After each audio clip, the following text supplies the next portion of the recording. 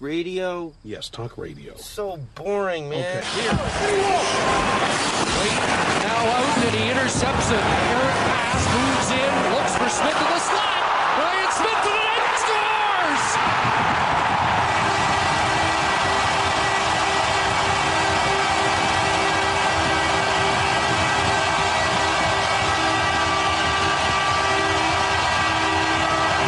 Vintage Ryan Smith, and the Oilers draw first blood.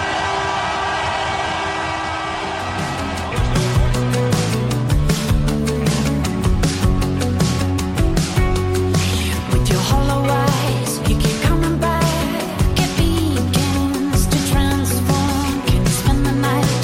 Can you be the light in the eye of this storm? Started slow, started late, started strong, then we lost faith. Started slow, started to lose control. The more we accelerate, the more we accelerate.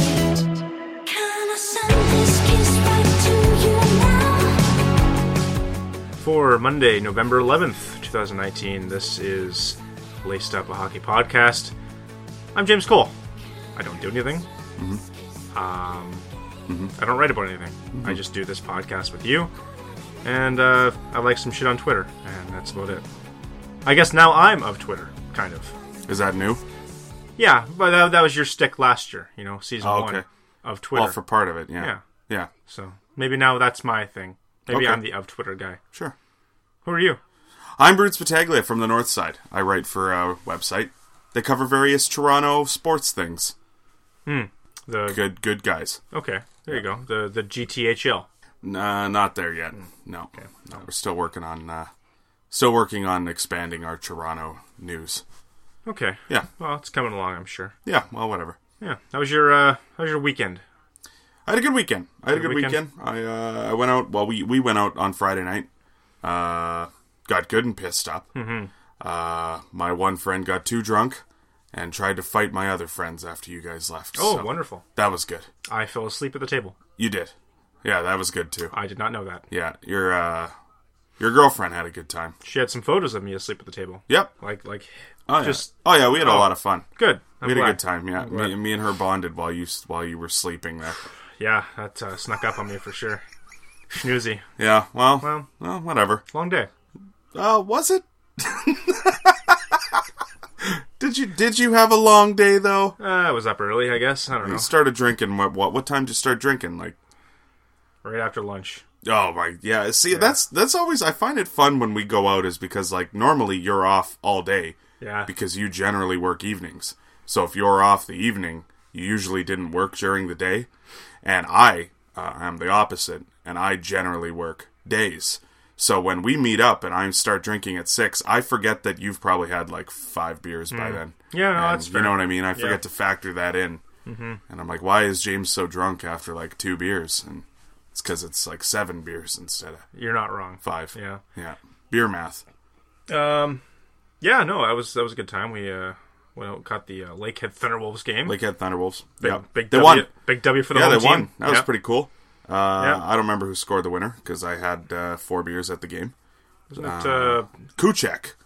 Was that Kuzchek? Kuzmin? Kuchek. Okay. He's take pretty your good. word for it. I thought Schustel had it, but I don't think it was Schustel, but Okay. I think it was Kuchek. It might have been Schustel, but either way.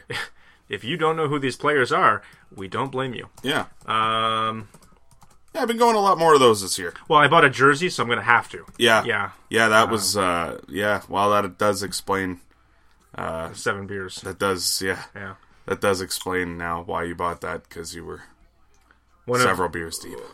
One thing that I'll never forget, possibly until the day I die, Dexter Kuzchek.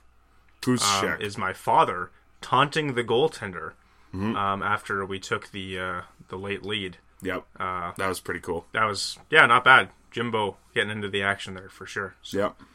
that was good. That was good. Yeah. Good weekend. And a solemn remembrance day to all. Yeah, I was going to mention that because we were talking about how we didn't really have anything non-hockey to talk about, but I guess it is Remembrance Day today, technically, when this podcast comes out.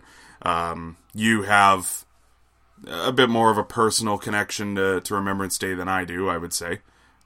because none of my immediate family was involved in the war or the military at any capacity. Yeah, well, I mean, like, I guess I had the advantage of, a grandfather who had a late in life child who happened to be my father. So for most of the people my age, their grandfathers, maybe just, maybe a little too young to have served.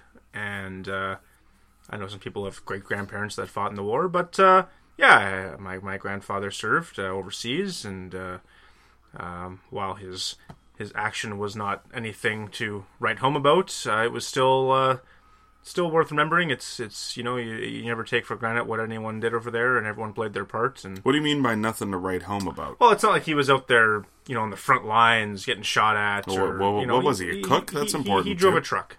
Okay, someone's got to drive. Yeah, someone's got to drive, and I'm not going to sit here and say he didn't break a few trucks, because he definitely broke a few trucks. It sounds like he wasn't very good.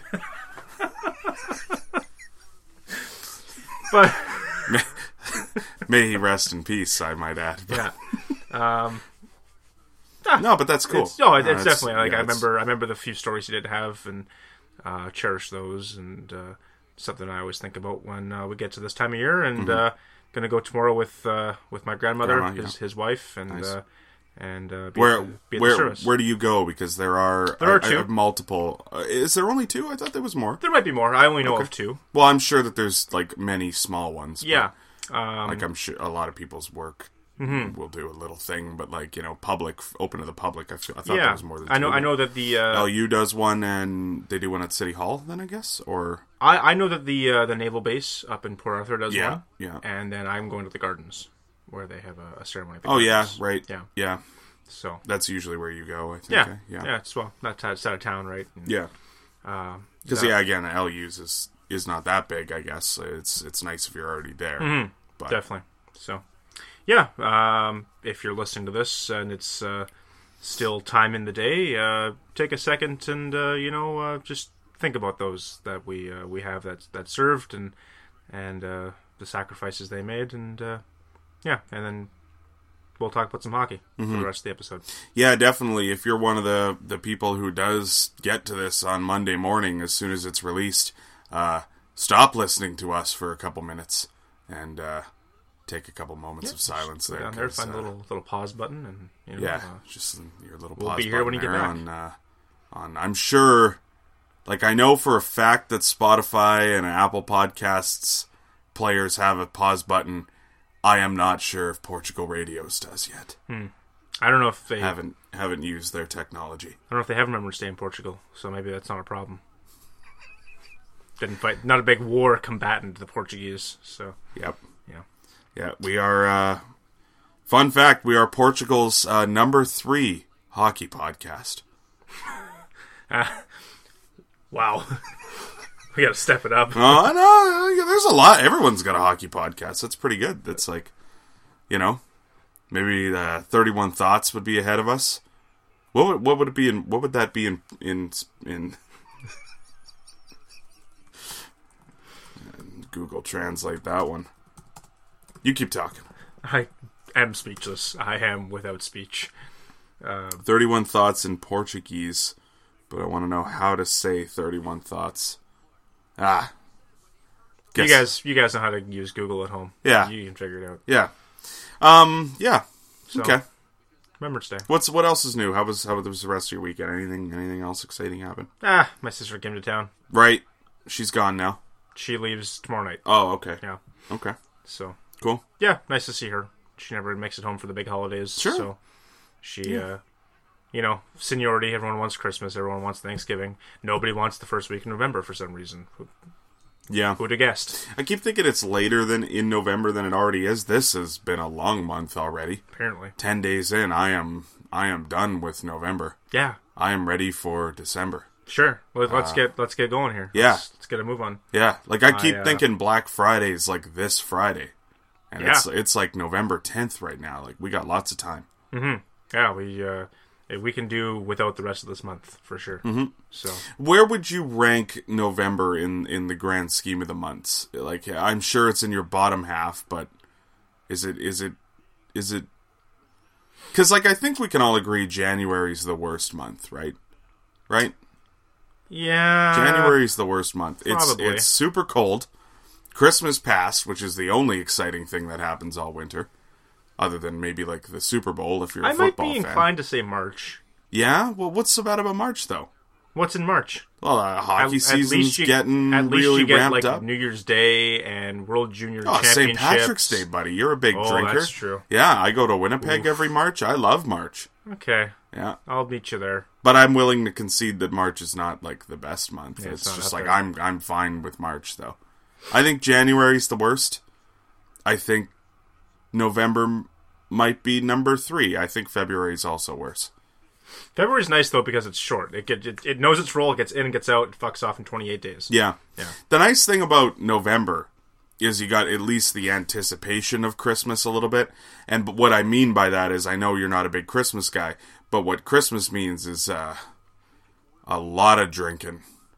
Like a lot. More than average? And for me, yeah. Yeah. All right. Yeah. I mean... I don't go out 5 days a week during the year, because then I would be labeled an alcoholic. So I try to limit it to 2 at the very most. But If you Yeah, would have asked like 10-year-old James this same question, I think November would have been pretty high. Birthday month, after all. yeah, 28 doesn't have quite the same sort of sparkle to it. Not does really. Not really. My day came and went, and I realized that I went to bed on the night of my birthday, and I woke up the next day and thought, I didn't see any of my family yesterday. Just the way the day worked out. Didn't see anybody. My dad comes home Thursday night. He's like, "Oh, happy birthday." I'm like, "Oh yeah, thanks. Guess I didn't see you." Yeah. Nice. I don't know. November's not great. Yeah, Not ideal. Starting to get cold. I'm freezing. So yeah. We got snow now. Yeah, yeah. no. Okay. You know what else isn't great? Yeah. What's that? Don Cherry. Where does he rank among the months? Pretty low. Pretty low. Yeah. How many times are we gonna talk about this guy? I don't know. It's getting pretty old. I've been beating this drum for years. He's getting pretty old. I've been beating this drum for years, man. Like I was over this guy like 12 years ago. Like I think around 2007, I'm like, okay, I've kind of had enough here. And I kept watching, but I'm like, yeah, this is really starting to fade now. And then I tried telling all my friends like 7 years ago that Don Cherry is the worst and needs to be taken off television to salvage what is left of his legacy. And it's gone now. He's lost it as far as I'm concerned. All the legacy doesn't matter to me anymore when I'm talking about this guy. Yeah. You know? Yeah, there was definitely a point where I could have been okay with this guy, like, as a builder in the Hall of Fame or something. You know what I mean? Like, I look back on his where he's come and where he's at right now, and whether or not he has a job come tomorrow. Yeah, we'll get there in a minute. I think highly of what he's done for the game, because I think when he came in and how he came into the sport was obviously a very different time. And I think he was a popular figure. Like, he resonated with a lot of people. He connected with a lot of people. Mm-hmm. And then the game grew, and the game changed, and we learned some things we didn't know, and the style of play changed, and Don Cherry just stayed the same. Mm-hmm. And I don't know if that's Don Cherry's fault. I don't know if a man that's in his 70s, late 70s, early 80s now. Well, he's mid 80s now, but at the time when the game was changing. Yeah. I was gonna say, do you think Don Cherry's like 66 or something? Yeah. Or... But when the game was changing, I don't know if you can expect a guy like that to change. And I'm not gonna lie to you. I agree with you. Well, continue. I do agree with that. Okay. I'm not gonna lie to you. He's 85. I put a lot of this blame on Rodgers. Oh, 100%.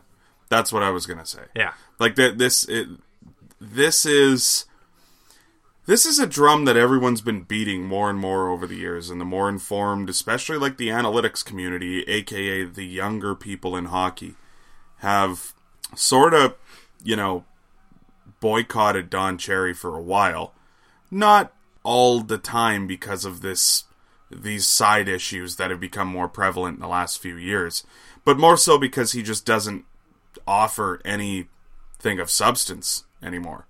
He talks about the same 2-3 things every fucking episode, which is how all these players dress, who blocks the most shots and gets hurt the most, and then who's the idiot that left their stick in the lane and the puck went in the net. And he talks about the same 3 fucking things, and then around this time of year he gives a shout out to the troops, which is nice. That's it. Like, that's every episode has been the same for fucking 25 years. Yeah. And once every 2 months, he'll have one interesting little bit, and that's it. And it's usually either really bang on or wildly inappropriate. Yeah, it used to be bang on. I haven't getting more and more inappropriate. Yeah, I haven't agreed with anything he's said. I mean, like, I'll agree with about 1% of his rant in the sense that, yeah, I wish I saw more people wearing poppies. But I don't hold it against anyone if they don't wear a poppy either. Like, I've gone days in the last week where I didn't wear it because it's on my one jacket that I didn't wear and I forgot to grab it in the morning. You know, that happens. Mm-hmm. And I need to make more of an effort, but whatever. You know? But to go as far as he did, like, it's obviously insane. Like, it's ridiculous what he said. I don't know, like, did you, because I don't know if you said, do you want to maybe read the transcript of the comments so that way people who haven't heard it are aware? I didn't see it live. I kind of got my information secondhand from Twitter. Mm-hmm. I'll see if I can pull up the exact quote here. Alright, so, yeah, Saturday night, during the first period of the Leaf game between Toronto and Philadelphia, during the regular Coach's Corner segment, he finishes his hockey rant and he goes on to this really weird kind of stance about the poppy. He says, I live in Mississauga, where nobody wears one. Okay. So far, not really an issue. Downtown Toronto, forget it. Nobody wears a poppy. Again, still not really bad. I'm not really sure where he's going at this point, but okay. You haven't lost me yet. Then he says, you people love that come here, whatever it is. You love our way of life. You love our milk and honey. Like, what the fuck? At least you can pay a couple of bucks for a poppy or something like that.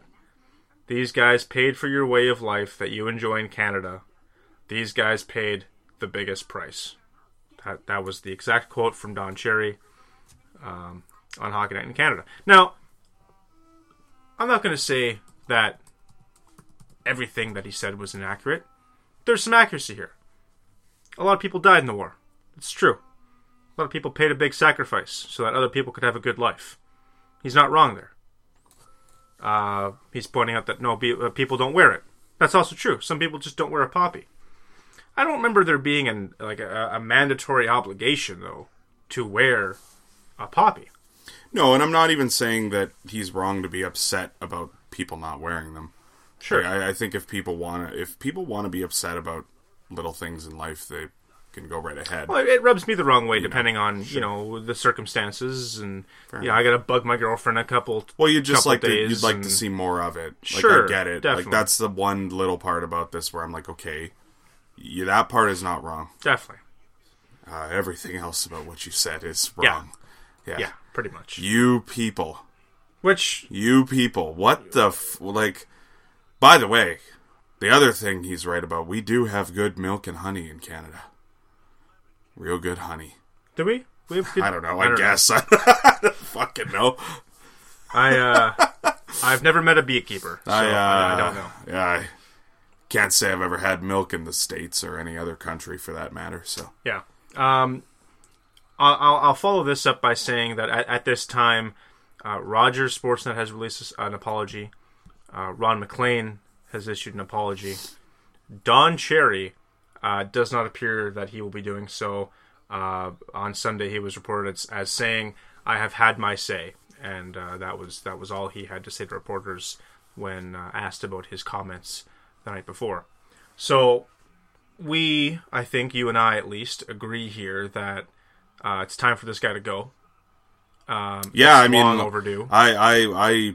If anyone wants to go back and listen to the 100 and something hours of podcasts that we've done, I have said on at least 10 occasions that I want him gone. Because I find it inconvenient to turn off the broadcast for 8 minutes because I can't watch it. I don't watch it anymore. I can't even deal with it. Like, it's horrible. It's horrendous. Because the thing is, and when I do watch it, I find he says something kind of like this every week. Like, he says something incredibly offensive every time I watch it, and I feel like no one catches it, maybe. This would be the worst thing he said. But, you know, this is in a fucking sea of other comments. Like, this is just one fish. Sure. I'll admit this much to you. I couldn't tell you the last time I was upset with Don Cherry, but that's only because I've stopped watching Don Cherry. I don't remember what it was. He said something last week that I thought he was going to get in this much shit, and he didn't. And I don't remember what it was, because it was a rare week where I just watched it. And like, bless you for actually sticking through and watching it, because I didn't watch the whole thing. Yeah, I don't watch all 8 minutes. Pay attention anymore. No, like, it's bad. I'm usually turning the first period off before the first period's over. That's how much I get out of the way of that. Yeah. If we happen to be out somewhere, that might be the only reason I ever see Don Cherry. The one smart thing, the only smart thing that Sportsnet has ever done to help control the Don Cherry situation is they run the intro, and then there's a commercial in between, and then they run the intro again. Mm-hmm. You ever notice that? Yeah. Like, it's a double intro, so it reminds you for about 30 seconds that it's like, hey, no. He's gonna say some stuff. You're gonna want to turn this off. Hey, turn the channel. Yeah. I don't know, man. Like, this has been a long time fucking coming. Good on everyone, I think, for reacting the way that they did, because I think, I think Ron MacLean even referenced it in his apology, that if people weren't as outraged about it, I'm not so sure that anything would have come of it, because, as I just said, he says shit like this all the time, and people just kind of happen to catch the one where he was a little more, fucking intolerant than normal. Mm-hmm. But he is constantly a bigot. He's constantly xenophobic. He is constantly controversial in not the way that we want him to be. Mm-hmm. The reason he was on TV initially was to give his hot takes about hockey, and that's all we ever wanted. And over the last 10-15 years, it's been more about longer than that. It's been more about, I don't like this guy because he's Russian. I don't like this guy because, he plays like a Nancy boy. Like, what is this shit that we're watching here? You know what I mean? We want him to be Brian Burke, and at the end of the day, he is not Brian Burke. He is turned into a raisined old version of himself. Do we want Brian Burke? Well, at least Brian Burke just says hockey stuff. He doesn't go on there and be like, I don't like this guy, he's fucking Russian. Like, he doesn't say shit like that. Yeah, I guess. He just, like, if he gives us hockey hot takes, I don't agree with a lot of them, but at least they're hockey related. Right. That's fair, I guess, yeah. I just think we could use a league with no white old men over the age of 50. That'd be my ideal setup, I think. But that's the other thing, too. Like, I think that adds to the problem, too, though. Like, you can't just go saying you don't want old people on TV. Like, there are smarter old people. Like, I think Ron MacLean is still fine. And I'm not excusing him for what happened last night, but my sort of take on Ron MacLean is that Ron MacLean for 40 years has yelled at Don Cherry for 8 minutes a night, every Saturday night, about them not having time. And as soon as Ron MacLean cuts off that fucking rant, like, I don't know what would have gone down. I honestly do think in that moment that the best thing for Ron MacLean kind of was to not say too much. I would have said something, but, the thumbs up was unnecessary is kind of what I'm getting at. Because he kind of seemed in the moment to be supporting him. On the other hand, like, even if he had recognized in that moment what Don Cherry was actually saying, because I don't even think Ron really listens to Don. I gotta be honest with you, too. Maybe I'm giving Ron McLean too much of a free pass here, but I gotta tell you, I really don't think he pays attention all the time. Because if Ron McLean said what he really thought to Don Cherry on the air, it would get a lot uglier than it does. Because back in the day, when Don could think for himself and kind of control the shit that came out of his mouth, they would get into massive arguments on the air. Now this guy has literally no filter, no fucking recognition for what he's saying anymore. Like, the old man's lost it, man. The marbles are fucking gone. He's not a few pieces short of a puzzle. He lost the whole fucking box of pieces. It's gone. He's fucked, man. So, we gotta, like, this guy's gotta go. I've had enough of it. Now, I think Ron McLean is kind of over this too, but he kind of just does it. if you're Sportsnet, and I don't want to say I'm going one way or the other here. I wish I was Sportsnet. They got a lot of money. True. I could use some of that. Yeah. Scorchuni. If I'm Sportsnet, do I want to be the guy that... Give me some of that Sportsnet milk and honey. Right. Hey? Do I want to be the guy that fires Don Cherry?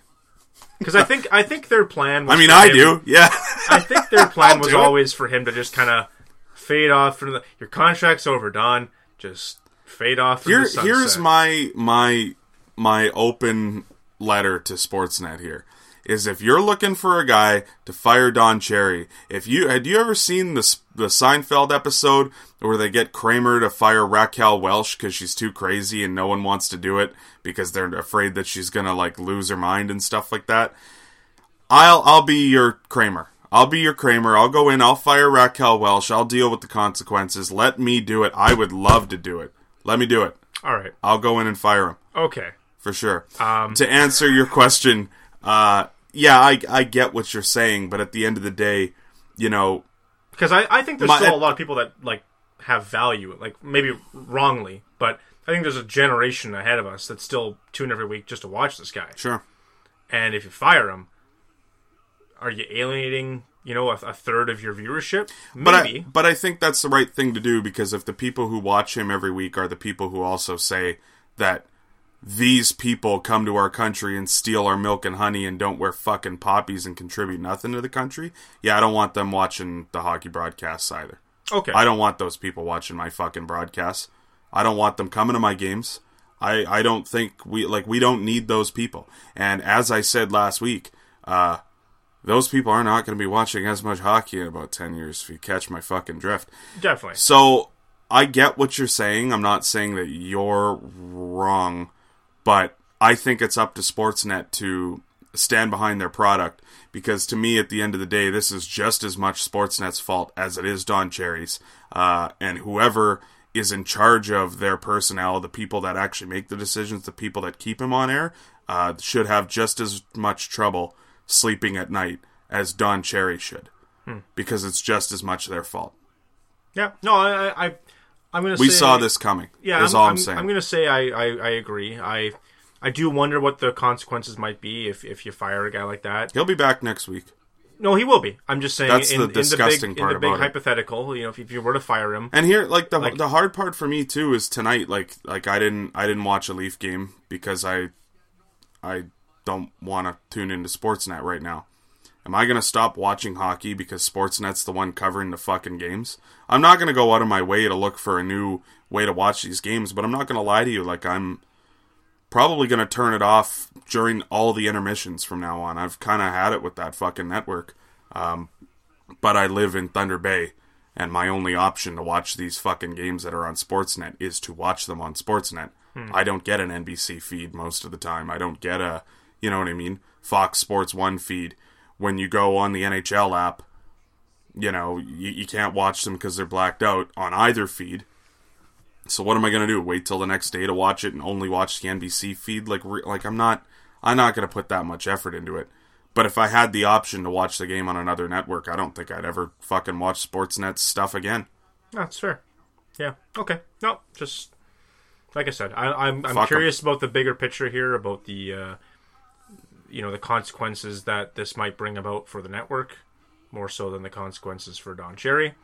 Yeah, I'm not worried about that old man. I really don't care about Right. his fucking whatever. But I am a little annoyed that, you know, there are like 10-year-old kids that maybe have some of their parents telling them that this guy's the best, and watched that the other night and heard what he said the other night. And I don't know. We're trying to grow the game. We're trying to move ahead here. And what are we really doing? We're talking about how we don't want to pay women hockey players, and we got all these people living in this country that don't wear fucking poppies, and they should go back where they came from. Like, what are we doing here?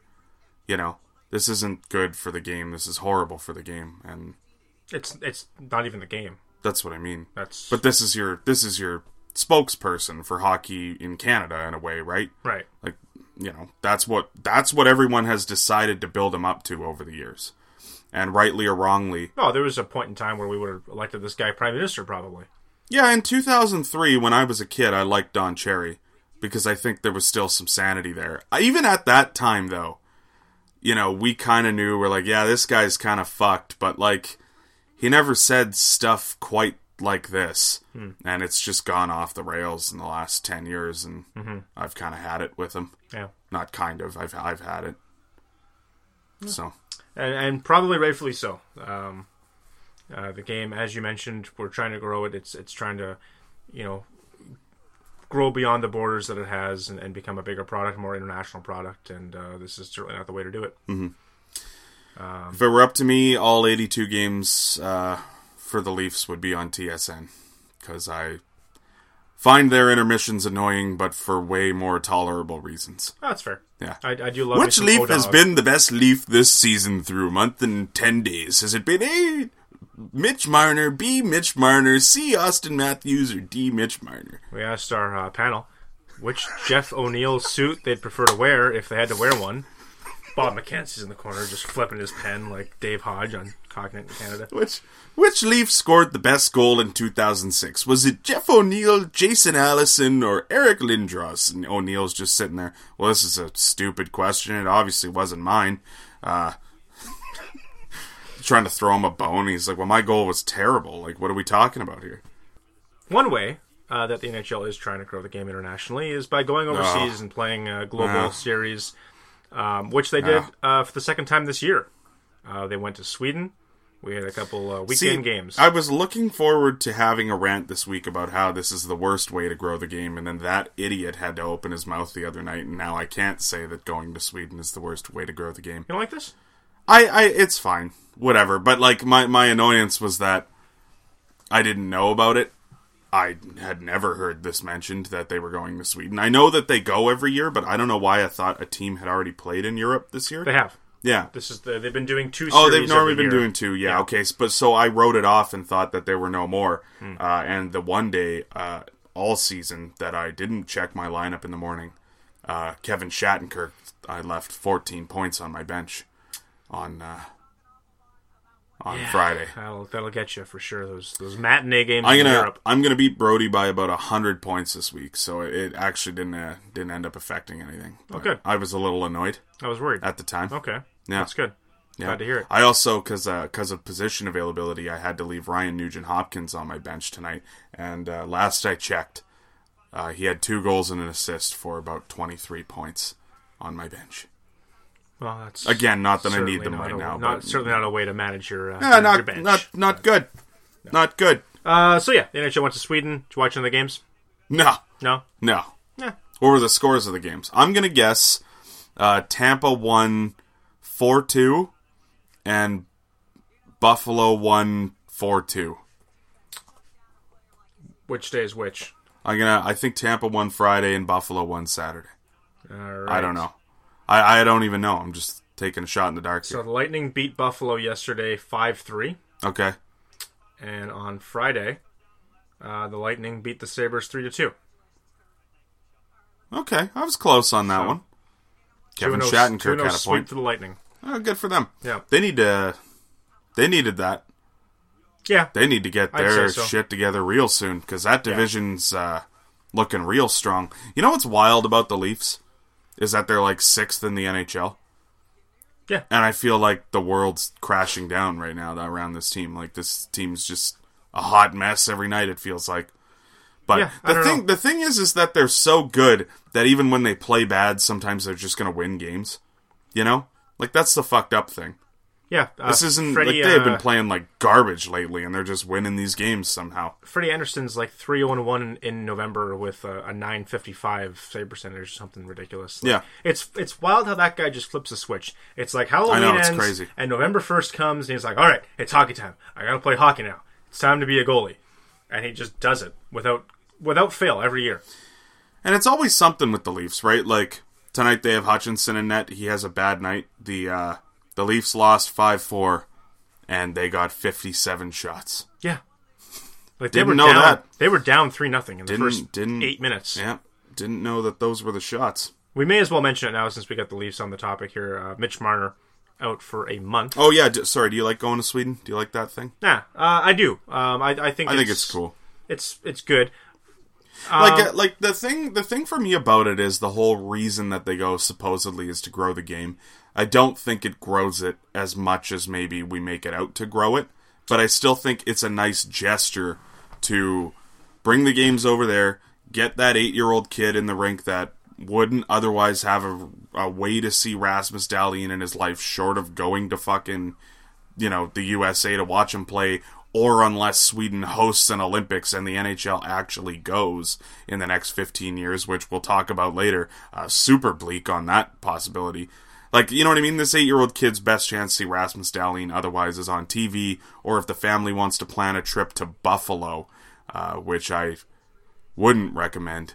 So yeah, like, you know what I mean? Like, I think it's good. I think the amount of people that this actually impacts is a lot smaller than I think that they think it probably is. But the difference that you make in the lives of these people, I think, is huge. Because people are going to remember that for the rest of their lives. Yeah. You know what I mean? Well, it's the same thing as if, you were a huge soccer fan over here, and fucking Manchester United and Tottenham decided that they were going to play a game at Rogers Centre in Toronto. You know what I mean? Like, if you're an 8-year-old kid and you're a big soccer fan, you're going to remember that for the rest of your life. Mm-hmm. I remember the St. Louis Blues and the Florida Panthers had their prospect camp here one time. Not even the NHL teams, prospect camp. And I, to this day, remember going to that every single day. Jay McClement and Stephen Weiss were among the players there. And I always loved those players once they were in the NHL because I'm like, yeah, I fucking met those guys when I was 8 years old. Yeah. Stephen Weiss, great guy. Here's my pro and my con for the Sweden, any of the Europe series. And this kind of ties in a little bit to our next point as well. I'll mention that off the hop. The pro here is that I think without a doubt, you're going to a place where let's face it, you're probably going to fill the building out both games, which is probably more than you can say about a Buffalo Sabres game. Maybe even a Tampa Bay Lightning game. I don't know if either of those places are necessarily selling out in November, of the season. It's worth the argument. So I think you're going to a place where you're going to have a good fan, you're going to have a good turnout. These people don't get this opportunity very often. It's a novelty factor, right? This is U2 on their tour, and they're coming to your city. I'm going to go see U2, right? The other thing about it, real hip reference Thank there you. in terms of the artists. I'm sure our millennials really love U2. Yeah, check out the Joshua Tree. The other thing that I like about it too is that we talk about like all these guys coming home, Rasmus Dahlin, Victor Hedman, playing on their home country. You got guys, legends like Kronwall coming out to drop the first opening puck and everything like that. But this is Europe, so for every Sweden fan growing up watching their Dahlins and their Hedmans, you've probably also got people traveling from Finland and Germany and the Czech. Because it's close enough. You can hop on a train for $30, spend the night in Sweden, and watch an NHL game. Euros. Sure, 30 euros. Or rubles, potentially. Das comment. You know what I mean? Like, there's a wide market there of people. You're not just saying, I'm going to Buffalo and playing a game at Buffalo. How many countries do they use euros in? I think most. I think, like, Great Britain's pound is, like, one of the few that is still outside the realm. Yeah. Because I was just trying to think of it. I can't really think of like a lot of countries. The franc's gone. The franc's gone. I imagine the Russians still have their own currency because they're rubles, man. Communists. My knowledge of Russia predates like 1970. Like I don't know anything about what's going on there. I think they're still called Prussia. Okay. Well, the union broke up, just so you know.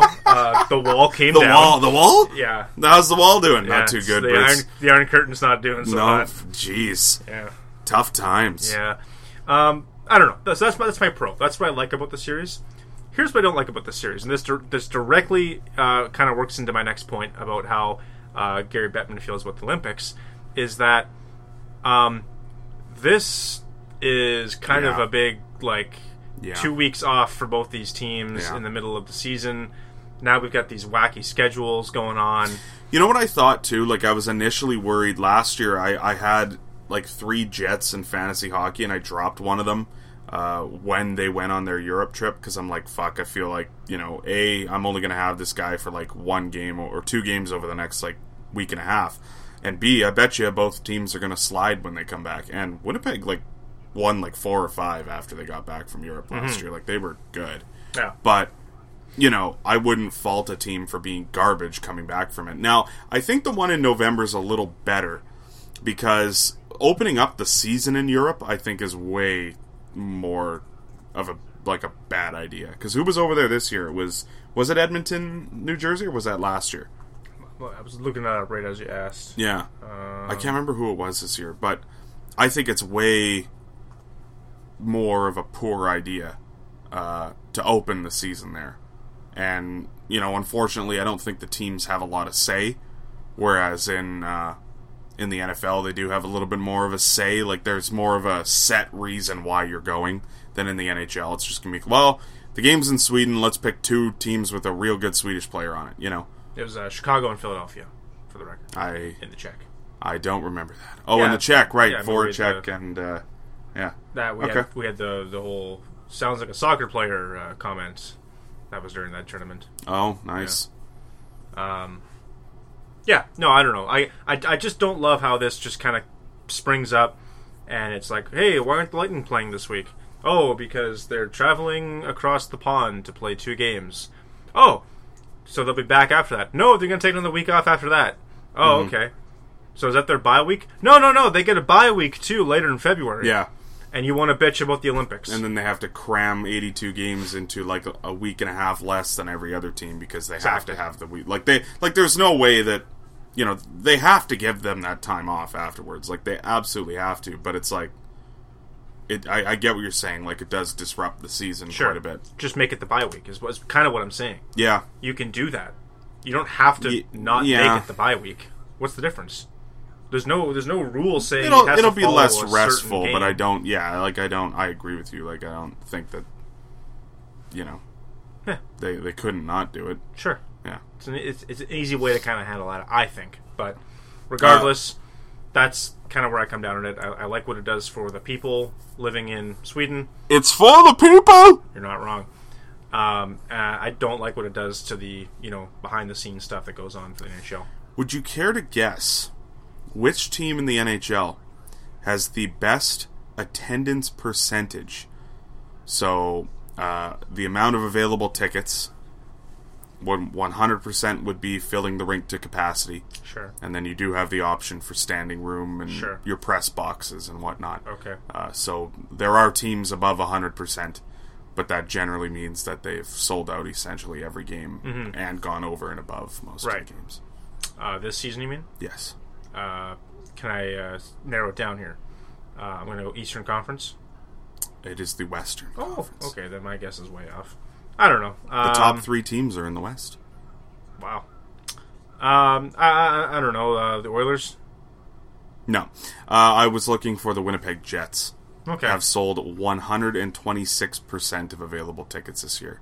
Their only non-sellout this year was that game against Arizona last month. Which I don't know, if was there a band in town or something? Why just the one night? I thought maybe, okay, maybe people are just less crazy about the Jets this year. And it's no, it's been a full-blown sellout every other night. Phil the Thrill the Jets fan was in the building. Let's go here. Phil's a Jets fan. The Chicago Blackhawks and the Vegas Golden Knights are 2 and 3. The top Eastern Conference team in terms of attendance is the Toronto Maple Leafs, as they do have standing room there. Would you care to guess who has the worst percentage? It's by a significant margin. Eastern Conference. Oh, yeah. Atlantic Division. Yeah. There's down to 2 for me. I'm gonna say Florida. It's the Ottawa Senators at 58.6%. The next closest is the Islanders at 73.8%. $6 for a ticket, man. The Panthers have 81.8%. Wow. Oh, good for them. They are their third last. Well, it's still pretty bad. Higher than I would have thought. Tampa Bay is close to selling out every game. That's what sparked me. They are 99.4%. I might add, though, that they have only played 5 games at home this year. So, yeah. That might contribute to the record. The Jets have played 10. The Jets. So, it's a reasonable sample size. Okay. What else you got? Well, we kind of had the Olympics docked up here. Gary Bettman's comments about how that... And I think that kind of ties into what I was saying about the disruption of the season. Here's my plan. We kill the Batman. So, the Batman. Yeah, so... Lord Councillorship Gary Bettman. I don't know. I was trying to think of a creepy title for him. What? Mr. Bettman has decided that the Olympics are too disruptive to the NHL season. Mm-hmm. It's probably not a wrong statement, but I'll point out that a lot of things are disruptive to the NHL season. You know, like going to Europe. Like Don Cherry. You know, like the All-Star Game. Yeah. Or this World Cup that they like to do. Like, are you telling me that the All-Star Game is better for the NHL than the Olympics? Is it? Probably for them. For the NHL, definitely. But I don't know that that's true. Oh, hands down. I think the Olympics helps grow hockey a lot more. It does, but it's going to... The All-Star Game doesn't do anything for the league. If anything, it gives it a bad look. I get that. Revenue. It's not that much, is it? It's more than the Olympics, because they get nothing. True, but I don't know. Like, I get it. Like, I'm not saying that he's wrong. Because no, he's not wrong. It's just a shit argument. Here's the problem with Gary Bettman is you know why people hate him so much? Yeah, because he steals from children. Because he kind of does a good job. He's kind of doing fine. He's done well for the game. You know, he's done well for the league. He's actually done okay. But he lies blatantly to the fans. I wish people could, like, we got to start doing video versions of the podcast so people can see me waving my head like Gary Bettman does, all condescending. Well, we can't go to Europe. It doesn't make sense to let the players have a week and 2 weeks off. It's disruptive to the season. We're not going to move the Atlanta Thrashers. 2 weeks later, Jets tickets go on sale. You would have to ask the ownership. I do not have a say in this. Yeah, you do. No, you got to sign off on everything, Gary. But that's my biggest gripe with this, is that if Gary Bettman wants to get up in front of the fans in the middle of this Sweden series and say to us, say to the viewers, say to the media, we don't want to go to the Olympics because we make no money. They'll give us no money if we go to the Olympics, and some of our guys might get hurt, and we're going to get no money from the Olympics. I'd be like, you know what? You're damn right. Don't go. I get it. You're a business. I understand, Gary. Mm-hmm. But instead, he gets up there and says it's too disruptive to the... Well, come on. Like, yes, it's disruptive. But sure it is. No less than countless other things that you guys try to do with the league during the season. Like, you want to play an outdoor game? That's kind of disruptive. It might get canceled because of weather. You don't know. You've been lucky. Right? They've had to push a few games back, time-wise. But there's a real possibility that one of these games is going to get canceled. Yeah, that Heritage Classic was really late at night. If that didn't go as planned, I don't know what the hell they... Like, you know what I mean? Like, exactly. The 7 o'clock start for an outdoor game. Yeah, they got one coming up in Texas. Actually, it was an 8 o'clock start. Things could go wrong in Texas. Whatever do you mean? I don't know if you know this, Brutes, but there's not a lot of outdoor ice in Texas. Like, how is that going to work? Like, I can't wait to see that. They did it in LA. I guess. Yeah, they do have like an ice... It was later in the winter in LA. January 1st. It was February. They didn't do a Winter games? Classic. It was a stadium series in LA. Both games? Yeah. Okay. They've never done a Winter Classic there. I thought one of the years was a... No, every Winter Classic is, contrary to popular belief, been in Chicago, so... and somehow features the Penguins playing the Rangers in Chicago. Yeah, no one's Yeah. noticed that? They play it at the same football stadium every time? Wow. Yeah. Okay. They did Wrigley Field once, I think, maybe?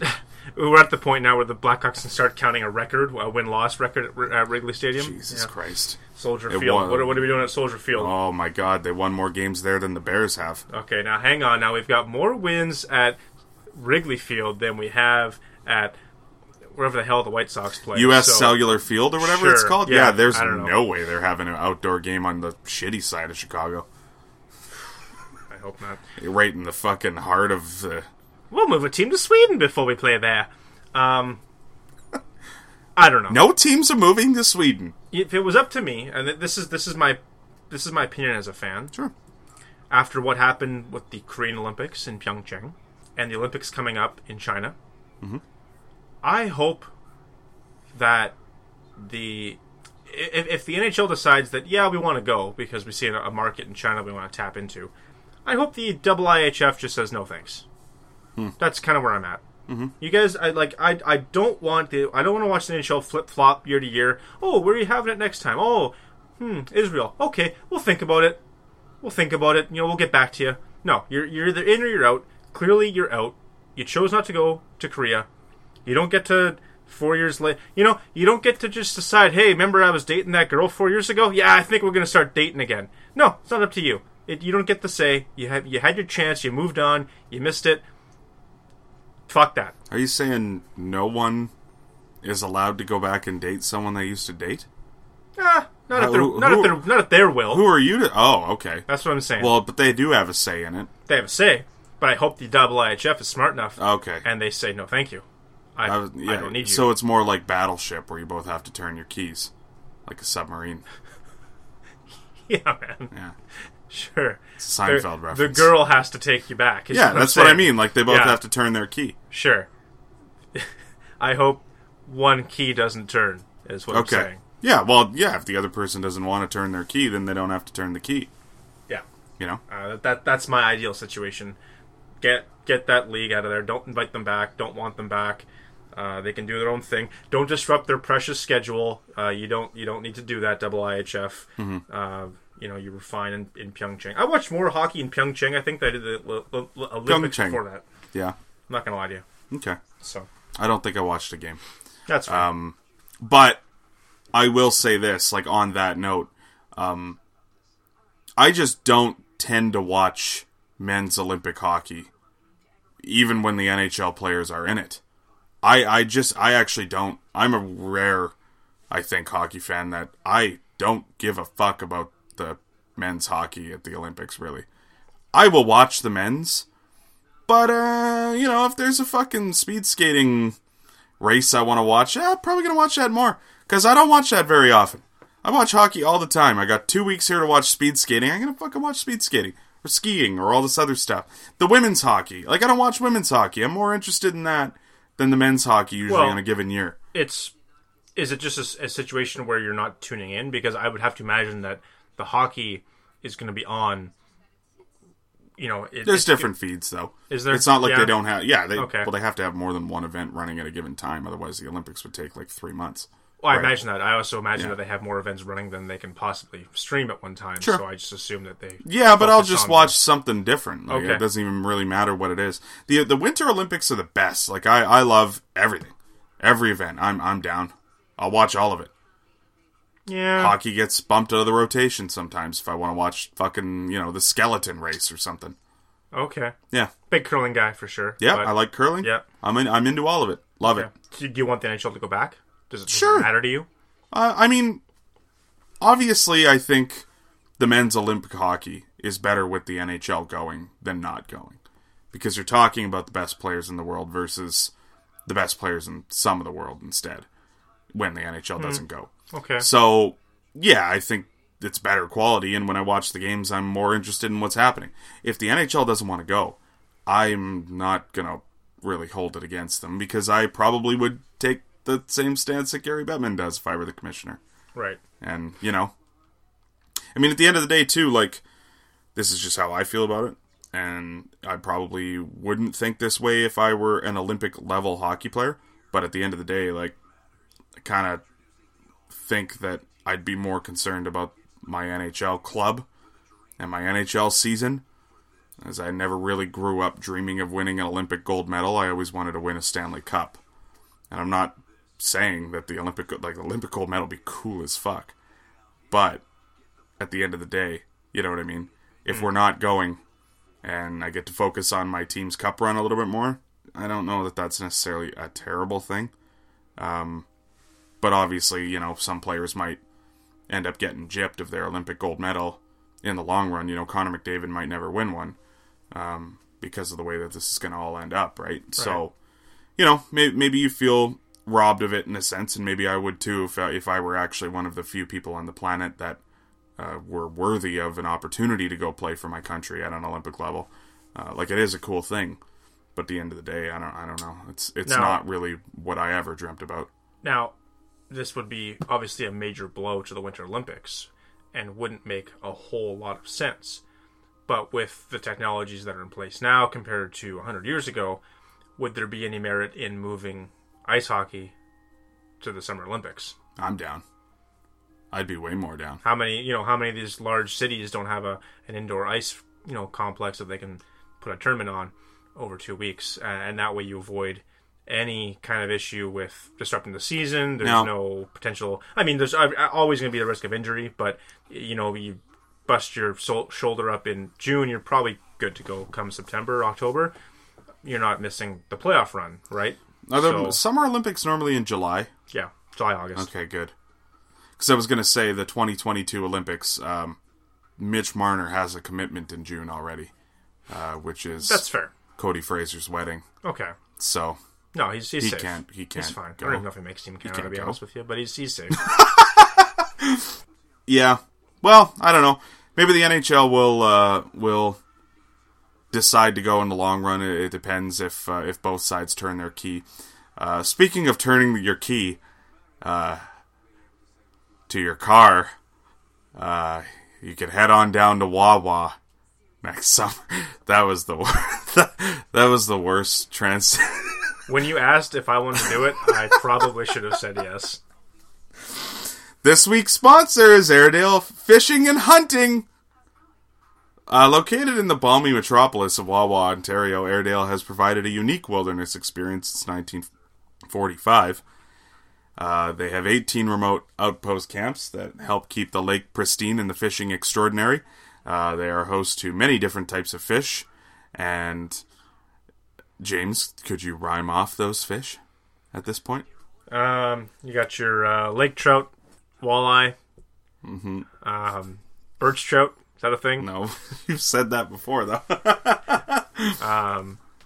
Your redfish, bluefish, minnows. We never did talk about how good of a time we had at the Airedale Halloween bash, all dressed as salmon. Yeah. I think I was a classic Pacific salmon. You had more of I think an upper stream red salmon. Mike Wern, he was a bit of a freckleback salmon. I was cloverleaf chunk salmon. I was a canned salmon. Airedale is now closed for the season, so booking a trip for the winter is not an option. They are not available. Don't go to Wawa in the winter. Yeah, no, it's constantly snowing there for 6 months out of the year. But the other 6 months, it's quite beautiful. If you're interested in planning a trip to Airedale, visit www.outpostcamps.com for more information and begin planning your trip to Airedale today. They are open from May 15th to October 31st for next year, and there's plenty of time to get your summer all set up. It'll be a summer that you won't forget. Our transitions can be better. They will be better. We apologize to the viewers on that one. Yeah. I don't think they're called viewers, James, because there is no live stream. Fuck. It's more of a listener.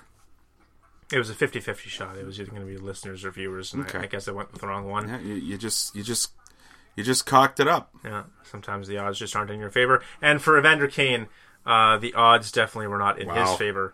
Wow. As he is in some big trouble. Not good either. No. Better than mine. But.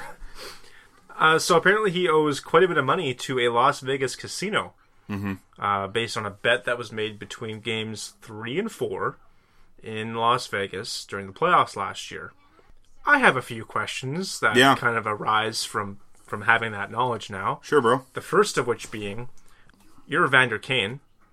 Okay. You're a professional athlete. Sure. You've got a big, nice contract. Yeah. You've made a bet. Mm-hmm. What's stopping you from paying it? Yeah, well, a couple things.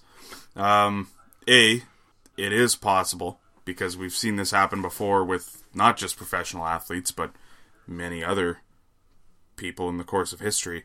It is quite possible that Evander Kane owes money to a lot of other people, and maybe he has a pretty big gambling addiction and is very far into the hole, that maybe he doesn't have the $7 million that the San Jose Sharks paid him this year. You know, it's quite possible that he doesn't have any money. The second thing is that a possibility is that we are talking about Evander Kane here, and Evander Kane has been, for lack of a better word, maybe apparently tabbed as maybe not so nice a person, and perhaps he has just decided that he's invincible and doesn't need to pay this off, and would rather just take it to court and be like, I'm Evander Kane, I don't need to pay you, kind of thing, which is a bold strategy. But again, we have seen that before as well. The third option is that it is maybe a legitimate misunderstanding on how things went down, and maybe Evander Kane does have a case that he doesn't need to pay these back, because he hasn't actually commented on it, so I have no idea what's going on his end. What I will say is I think it is the first option, and that I think he probably doesn't have the money to pay it back. Okay. Yeah. My second question... Because as we know about Evander Kane, he has made it pretty public. He likes to live large and live fast and fly a little bit close to the sun. Possibly die young. Yeah. Yeah, I'm not a particularly big fan of him as a person, and I've never met him. I've never really liked any of the Canes in the NHL, to be honest with you. So, I'm trying to think if there's been any other ones other than the two. Can't really think of another one right now. Anyway. Yeah. My second question is, if you're in a playoff series, hypothetically speaking, Brutes, you're on the road, got a big Game 3 that I believe that you've just lost. Why is your reaction to go out the next day and make a very large gambling bid when you have a very large game the next day and are likely probably being told by your employer to, not do that exact thing? Mm-hmm. I don't know. Okay. I don't know. The whole issue with Evander Kane in Winnipeg was he didn't listen to anything that the Jets told him to do. And the team said, yeah, you can go fuck yourself, because we don't need that around here. And threw his suit in the shower there, Dustin Byfuglien, you remember that? Bully. Yeah, Byfuglien was wrong on that. So, they kind of ran him out of town, and then the issue with him in Buffalo was, he was a bit of a cancerous personality, for lack of a better way of putting it. So he got traded to San Jose. And I don't know about you, but I find it hard to believe that he has changed that much. So, You don't think Jumbo Joe took him under his beard and showed him the right of way? Yeah, but sometimes these people are beyond help. That's fair. Is my point. So I don't know. I don't know him personally, so I don't want to make a ton of assumptions, but he has given me no reason to believe that he's a very nice guy. So. Well, hopefully he can track down a Saul Goodman-like figure in San Jose and get all of this exonerated so that he can get on with being a piece of scum on the ice instead of a piece of scum off the ice. Man, they're bad. Yeah. They're really bad. Yeah. Holy man. Yeah, you know who else is bad? Speaking of Canes, you didn't like Boyd Kane? Boyd Kane. He used to play in the NHL. Sure. Boyd Kane. I'll take your word for it. There's also Frank Red Kane. He retired in 1951. They called him that. Who did Frank Red Kane play for? That's one of 6 teams. Who did he play all of his 2 games with? Oof. Blackhawks. Detroit. Yeah, sure. I would have guessed Detroit, too. I think it's kind of funny that that's where he played. It's from Stratford, Ontario. Not the Stratford streak. The other Stratford kid. Yeah. Yeah. Speaking of Detroit, they got Robbie Fabry. Yeah. Are we not going to talk about Marner? Oh. Are we going to push it back? Yeah, I kind of mentioned him a little earlier, I guess. Yeah, we didn't really talk about it, though. Mitch Marner, 1 month, he will be out of the Leafs lineup. Took a very nasty-looking fall Saturday night against the Flyers. No word yet on the exact injury, I don't think. Just that he went for an MRI on his ankle, knee area. And this team will never be healthy. See you next October. Mm-hmm. I guess the good news here is that the Leafs can now stash $11 million on the LTIR, allowing Zach Hyman to come back without losing anybody else. So, this also might even open up the possibility of Why would I have wanted to get rid of Jason Spezza when we could just hang on to him for another month and you get rid of Mitch Marner for a month and a half?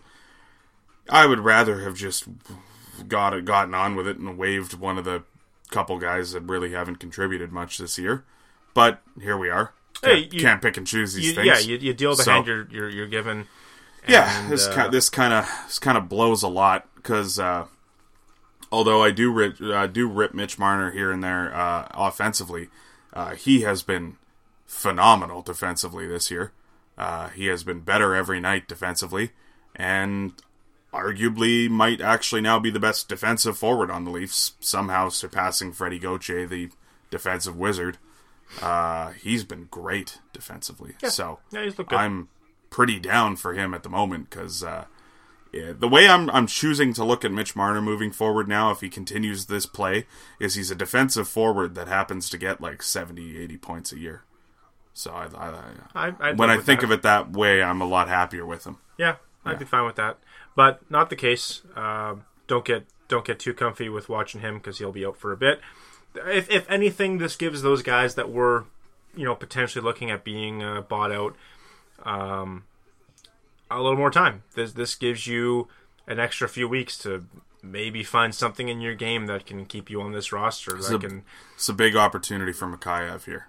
Sure. This is huge because he pretty much takes over a lot of Mitch Marner's responsibilities here. He's the go-to winger on the penalty kill now. He might move up in the lineup depending how things go. So it's a big opportunity for him to potentially get himself a contract extension for next year, which may or may not happen, but the opportunity is there now. I think if you're the Leafs, maybe you don't want that to happen, but, Yeah. We'll see. I think Nick Petan comes back up. Maybe a lot of guys I'd rather have Mikheyev over on this fucking team than maybe Nick Petan slots it on that second line winger spot. We've seen Jason Spezza do it in the past, and clearly the fourth line role hasn't been working out for him. This could be something to kind of re-energize his game, perhaps. Gotta try something. Yeah, you gotta do what you gotta do sometimes. So, we got at least 4 weeks of I guess we'll call it open tryouts for the Maple Leafs power penalty kill and second line spot.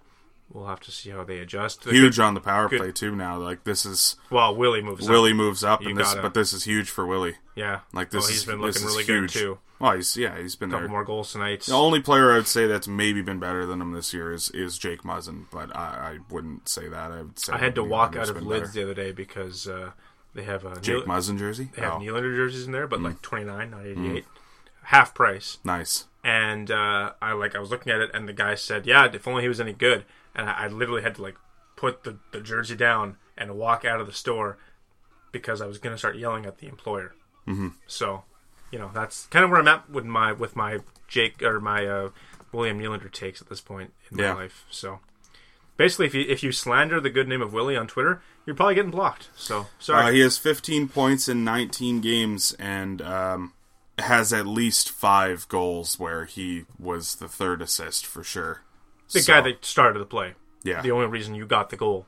Yeah. Yeah, I really don't know how this team is possession-wise without him or Marner on the ice, but I can't imagine it's very good. No. I mean, you're missing especially not lately. You're missing a big workhorse in Hyman all year. He's usually a pretty good possession guy. So yeah, you're right. Like I don't know who else is out there doing Forces you to give up the puck because he comes in like a bull in a fucking china shop. That guy doesn't give a fuck. I look forward to his return. Yeah, should be good this week. Should be good.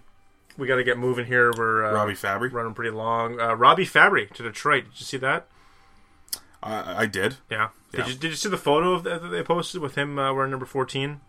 No. So the Red Wings Twitter, they posted a photo for his first game. Robbie Fabry, his jersey in the stall, number 14. As you probably know, November is Hockey Fights Cancer Month. And in the bottom corner of Robbie Fabry's photo with his jersey are 4 cans of chewing tobacco. So this league is fantastic with its Nice. public image. So Okay. yeah, I thought that was funny. What did you think of the trade? Awesome for Detroit. Yeah, Robbie well, Fabry has hopefully, yeah. Robbie Fabry has 2 goals and an assist in 2 games Yeah. for the Detroit Red Wings. I think it's great. I think it's a huge steal. I don't think Jacob Delarose is any good. So I think this is a very, very low risk move for the Red Wings because at Robbie Fabry's worst, he is better than Jacob Delarose. And for the Blues, you give Robbie Fabry a free start. I think it's a good public image move for the Blues. I think it is a bad trade, but I do think it is a nice gesture to give the kid a fresh start. So whatever. Surprising, perhaps, with the loss of Tarasenko. Yeah, I mean, it might open up another move or something. I don't know the logistics of it, but maybe they're more comfortable putting Jacob Delarose on waivers when they trade for, let's say, Tyler Toffoli in a month, than, having to find Robbie Fabry a different home. Like, at least maybe Delarose is someone they're happier putting in the press box. Delarose does kind of fit the mold of the St. Louis Blues, which is bigger and slower than most teams, but they get the job done. It worked for them, apparently. Yeah, they get the job done. I think he kind of fits into the way that they play. But yeah, it's good for Robbie Fabry. Like, at least he's going to get ice time now. He played 15 and a half minutes tonight against Vegas. And he was averaging around 8 minutes a night in St. Louis. So it's a big opportunity for him. I think he's a real good player. So I'm happy for him. I was a little shocked to see that this is kind of not really Robbie Fabry related, but I was surprised to see that 14 is not retired in Detroit. Mm-hmm. I kind of just assumed that Shanny had his number in the rafters. No, but apparently not. No, big part of 3 Stanley Cups in Detroit. So I guess. Yeah, I don't know. I kind of made my historic brain go, whoa, hang on a second. So no, I could have swore they retired it. Yeah, so did I. So, guess not. Did someone retire his number? Yeah, I don't think so. I can't imagine who would have. He never really stuck long. Didn't Hartford retire his number last year? Heyo. Nice. Yeah, taking a little jab at the good people from Hartford there. It's been like a year since we mentioned them on the podcast. So welcome back to the Whalers. The Hartford Spartacats. Yes. Yeah. Yep. Okay. Guess that's Robbie Fabry. Yep. Good for him. You have nice time. It's time. That we all love. Well, we're gonna do over-unders here. Although I am wondering if I have done this particular one for you, because I know I had one that we didn't do, and I'm trying to remember if it's this one or a different one. But I'm going to guess that we haven't done this one, and I'm just gonna do it. How does that sound? You cut me off if it's ringing a bell. All right? All right. Your first category is career high in goals. Goody. Your first player is Richard Zednik. Over or under 29 goals in a season? Over. The answer is over. He had 31 in 2002-2003 as, I believe, a member of the Montreal Canadiens. Nice. You're 1 for 1. Number 2, Victor Kozlov. Over or under 28? I feel like he had a big year with the Panthers, so I'm gonna say over. It is under. Victor Kozlov's career high in goals is 25 in 06-07. Sure. Yeah. You're 1 for 2. Your final career high in goals player, Alexander Semin. Has Alex Semin scored over or under 41 goals in a season. Over. It is under. Alex Semen's career high in goals is 40. 2009-2010 with the Washington Capitals. I think he had like 90 points. I don't think he ever had 90, but he did have 80-something, I think, that year, yes. You're 1 for 3. That's okay. You got 3 other categories to make it work. Your second category, career total points. Total points. What did they have when they retired? Your first player is Derek Roy. Over or under 575. Former Sabre. 75. Former Oiler, I guess. Blue, technically. Almost made the 06 Team Canada roster. He was awesome. Yeah, he had a couple good years. He was a in good Buffalo. fucking player for a while. 575. I'm going to say under. It is under. 524. 524 is what we're looking for. You're 2 for 4. Nice. I do not have a tiebreaker, so I'm really hoping you get 5 or 7. Career total points, we're looking for Mike Camilleri, over under 625. I'll go under. It is over. 642 for Mike Camilleri. Sure. I guess maybe he'll come back and get more. Who knows? The final career total points, you're going to like this one. Over or under 825 points on the career of Toronto Maple Leaf legend Borje Salming. 825? Mm-hmm. We're in the ballpark. Yeah, I try to make them kind of, Yeah. you know. Yeah. Wow. Sorry, did you get Camilleri correct? No. Okay. I'm going to say that Salming had over, because I want to say it was close to that with just the Leafs. It is under. 787. Really? Salming 787. Okay. Yeah. It's a quality plane. You're 2 for 6. You're 2 for 6. But you do have to have a pretty good run here moving forward to salvage what's left of your over-unders this week. Goody. Career high in wins. It's always a fun one for goaltenders. The most amount of games that they won in a season. Ryan Miller, over or under 43. Under. It is under. It's 41 in 2009-2010. The same year that Alex Semen scored 40 goals. Great. You're 3 for 7. Vesa Toskala, former Leaf, former Shark, former Flame, Duck. Duck, I think he retired. with the Panther. Flames. No. No. Did Vesa Toskala win over or under 31 games in a season?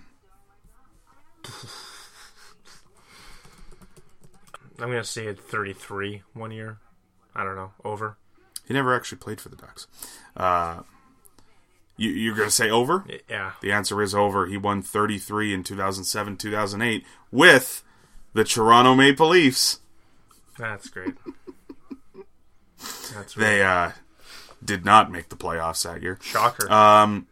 You need to run the table now. Oh, no. You got that right, so you're good. Yeah. 4 for 9. Thanks. You got to keep this going. Chris Osgood. Over under 50, or sorry, over under 40, over under 52. Like, well, I'll take the under there. Over under 42. Under.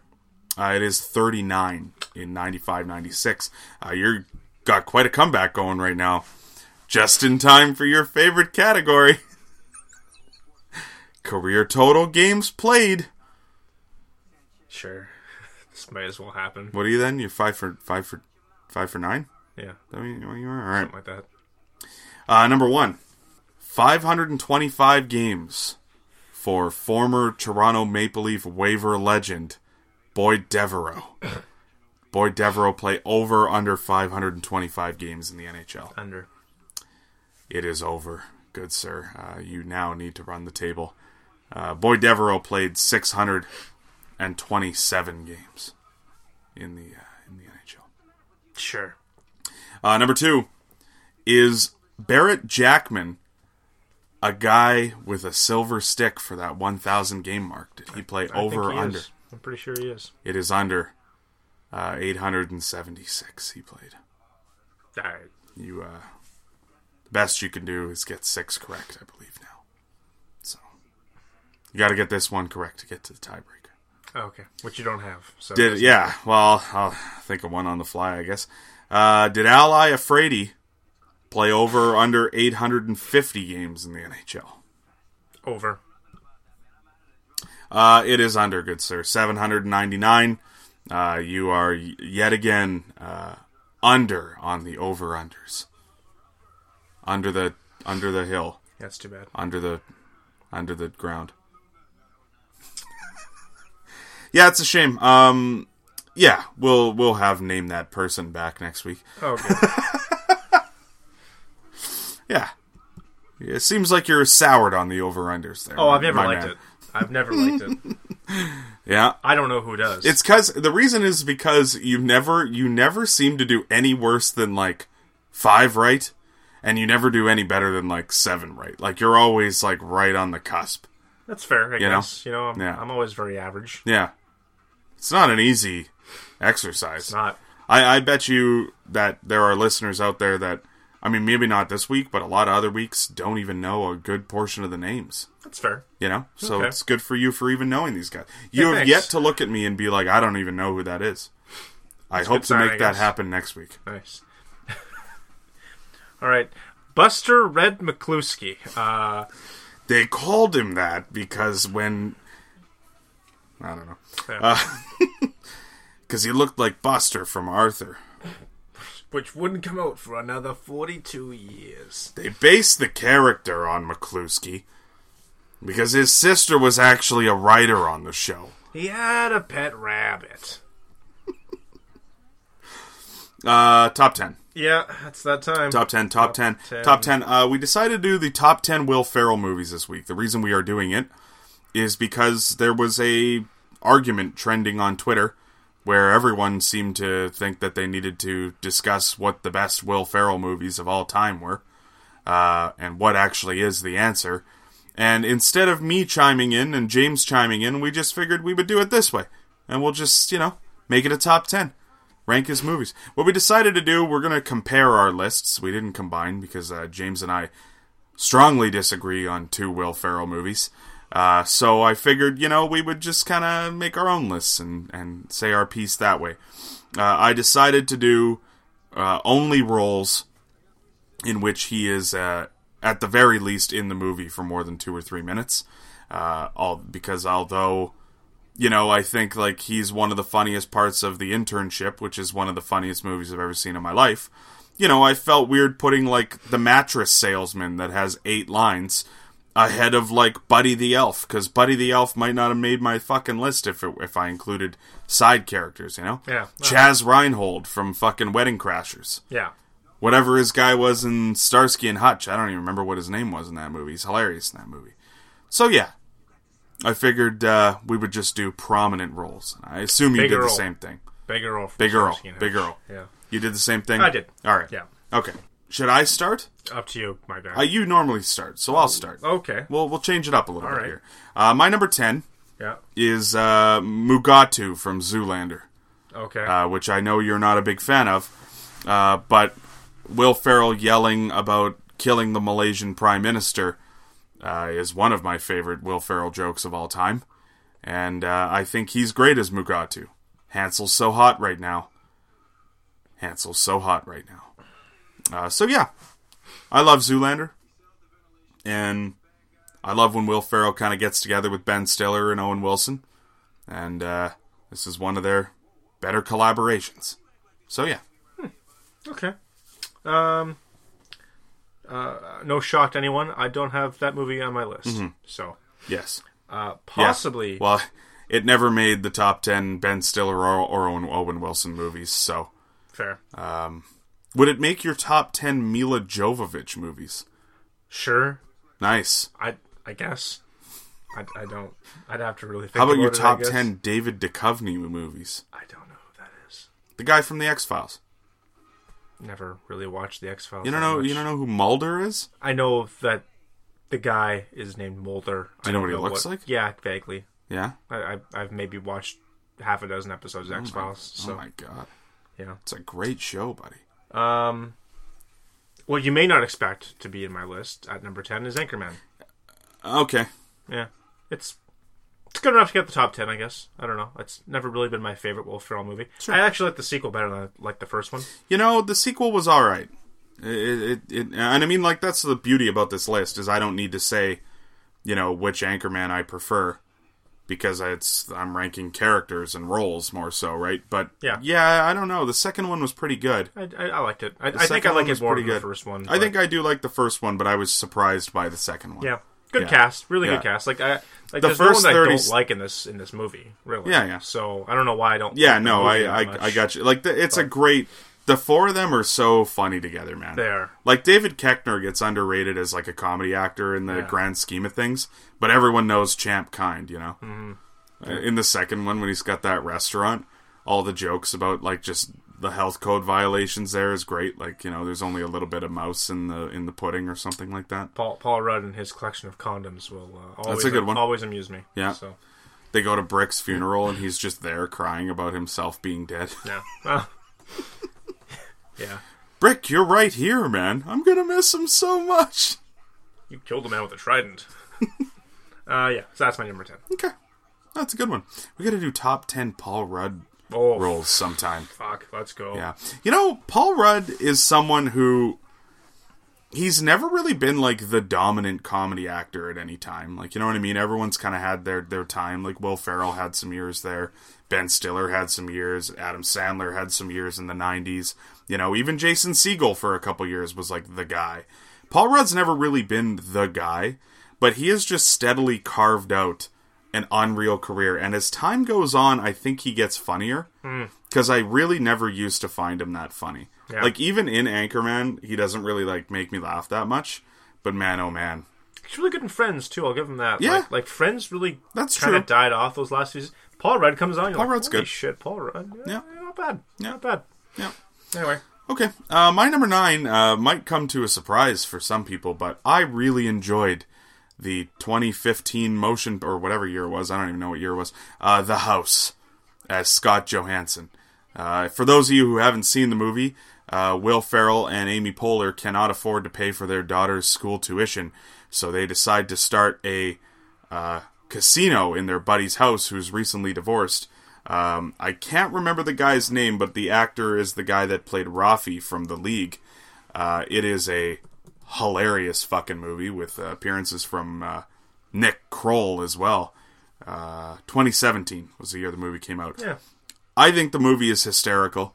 There's a scene where they hire a comedian to play at this casino, and the comedian is none other than Sebastian Maniscalco. And there's only one guy in the room watching him play, but the guy is just dying laughing at Sebastian, just like walking around. He spits his food out like at one of the jokes kind of thing.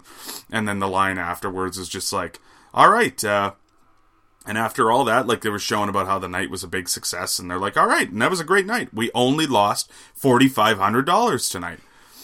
And they're like, wait, what? And he's like, well, that comedian was really expensive, man. It was great. It's a great movie. I actually haven't seen that one, to be honest with you. I think you would like it. I do think that is a Jimmy type movie. Okay. Yeah, I really enjoy it. So, yeah.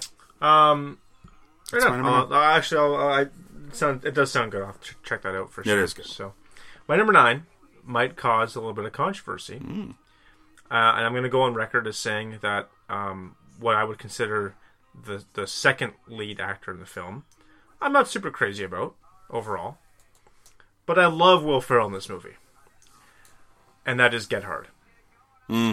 I'm not sure if you've seen it. For anyone that hasn't, Will Ferrell, he's got this great life, big house, beautiful wife. He works at this big banking. He's involved with stocks and stuff like this, and basically stumbles across this illegal activity that his father-in-law is conducting at the firm, and he gets blamed for it, and he gets sentenced to jail, and he has like 30 days to get his like life in order before he goes to jail. So in those 30 days, he hires his car window washer in his building, Kevin Hart, to train him how to go and get hard so he can go to prison to survive prison, despite the fact that Kevin Hart's character has never been to prison.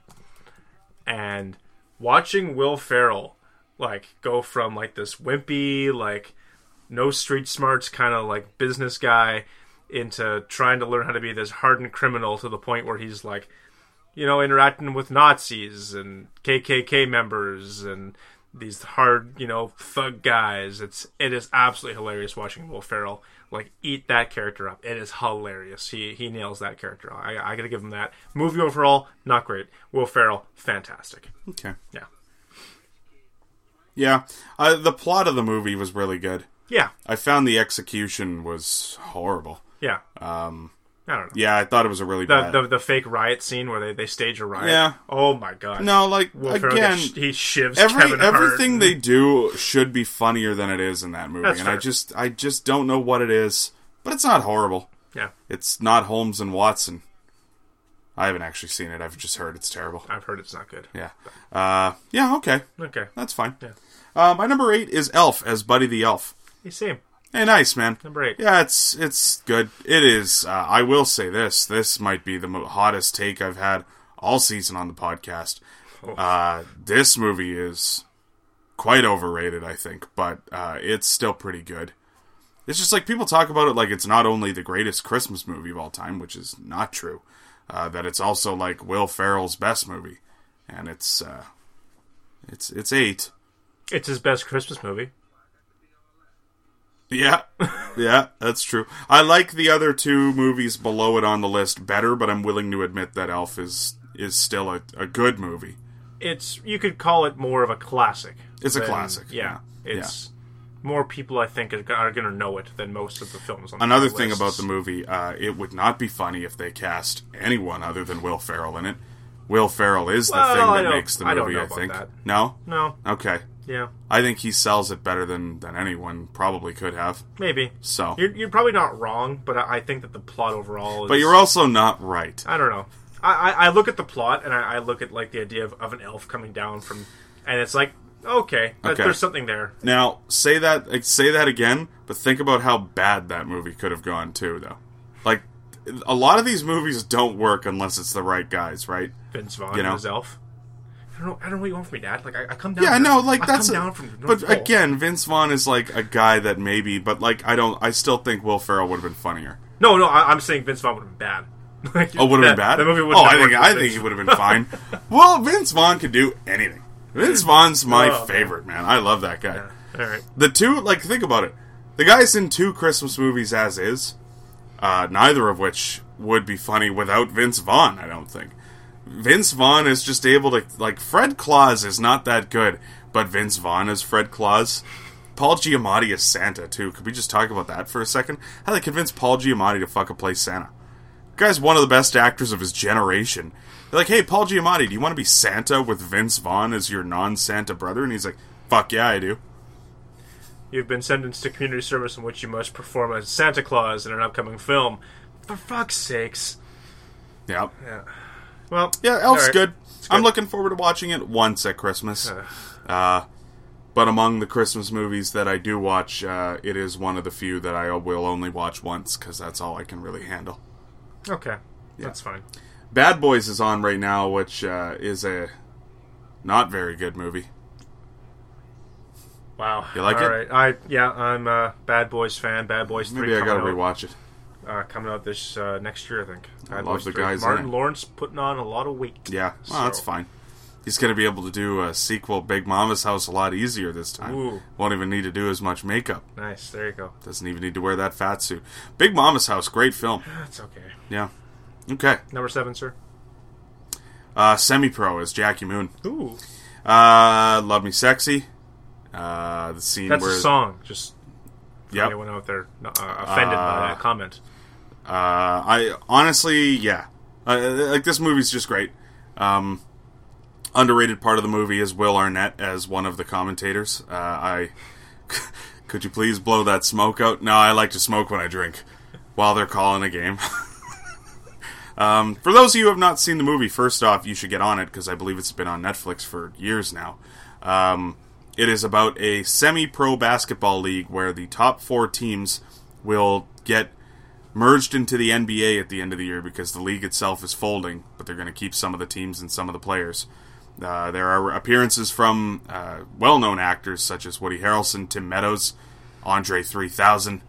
It is a hysterical movie, and I would strongly recommend you watching it, because I will say this, it is the worst movie on this list, but it is one of the funniest movies on the list. It is hysterical. Okay. Yeah. All right. Jackie Moon is the best. So yeah. The alley-oop. All right. Well, speaking of Will Arnett, I guess. Sucks. You said S my C. No, I didn't. Number 7 for me, the Lego Movie. I'm not sure if you've He's seen in that? Yeah, I'm not sure if you've seen the Lego Movie. No. Okay.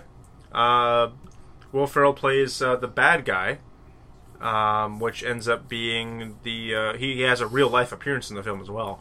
At the end of the film, it's revealed that this whole Lego world is the creation of his kid, and Will Ferrell comes down. He just turns out to be like a mean dad.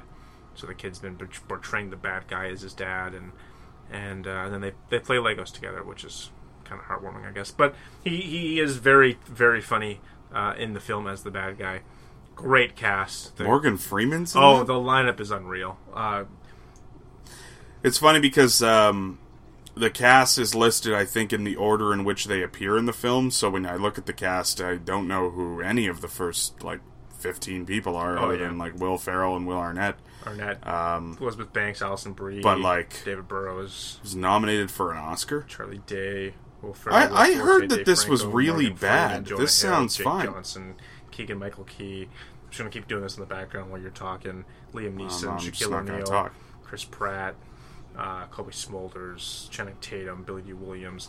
Yeah, no, it's a huge cast of Kobe people. Smulders on screen. No, she plays Wonder Woman. Just These the are all voice? voice actors. Yeah. Okay, good. The whole thing is voice actors. I think Will Ferrell and the kid are the only two people that appear in real life in the film. Cool. So, yeah, no, really funny. Is this on Netflix? I don't know. I don't think so. All right. Well, But- I probably won't ever watch it, but It is absolutely hilarious. Will Arnett as Batman. It's pretty fucking funny. He gets his own spin-off movie as a result. It's pretty hilarious.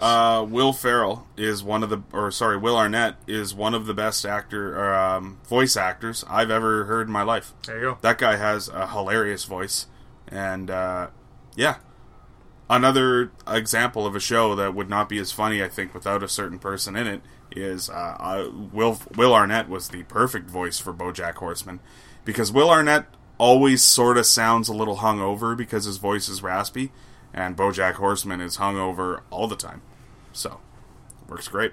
Same. Yeah. Number 7. Okay. My number 6, Stranger Than Fiction. Harold Crick is his character's name. Probably a better movie than it is funny, but Will Ferrell is hysterical in it. The concept for the movie is unbelievable. I love this film.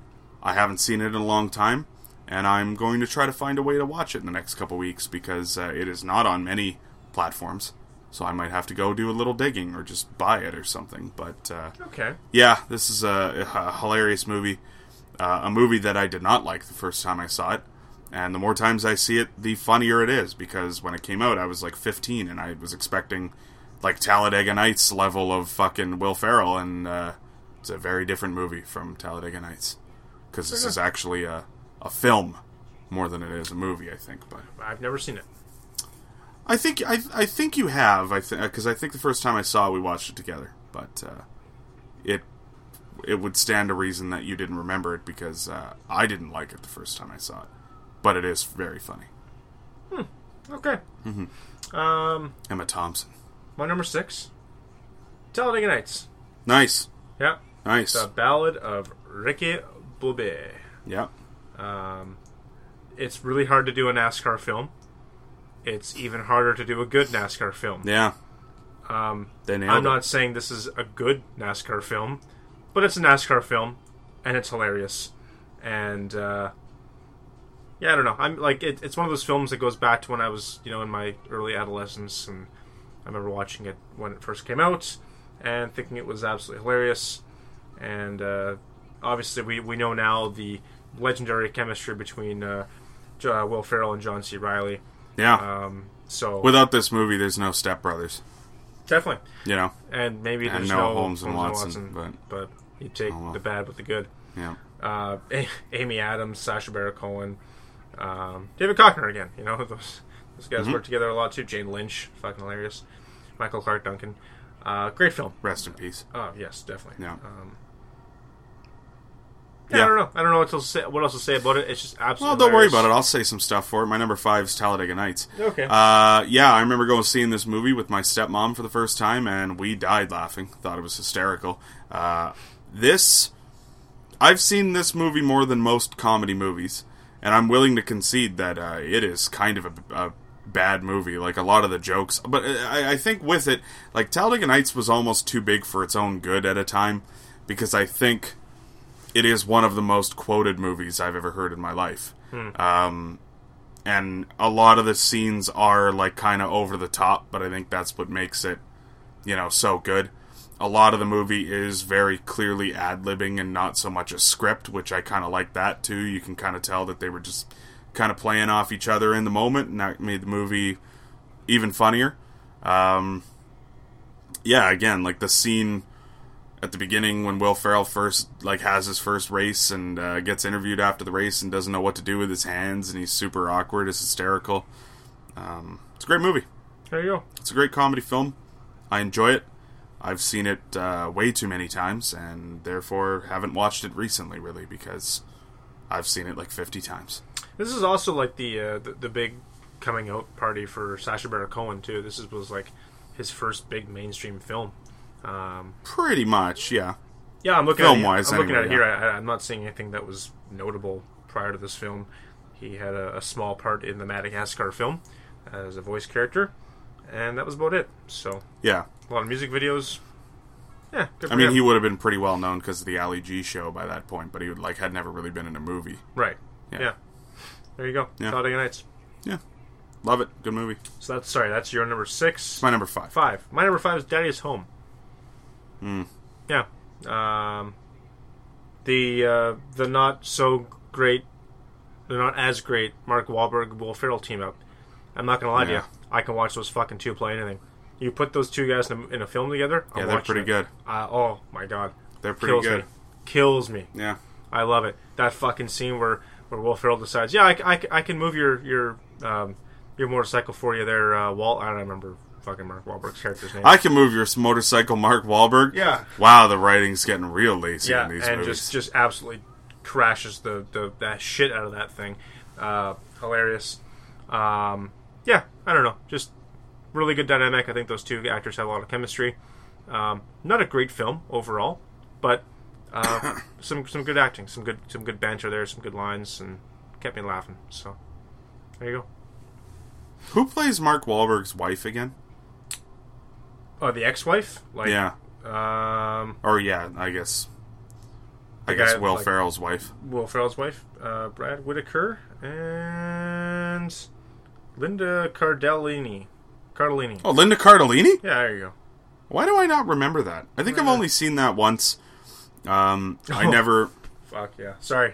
I never really got into it much further than the first time because I saw it shortly before they named the sequel was going to come out.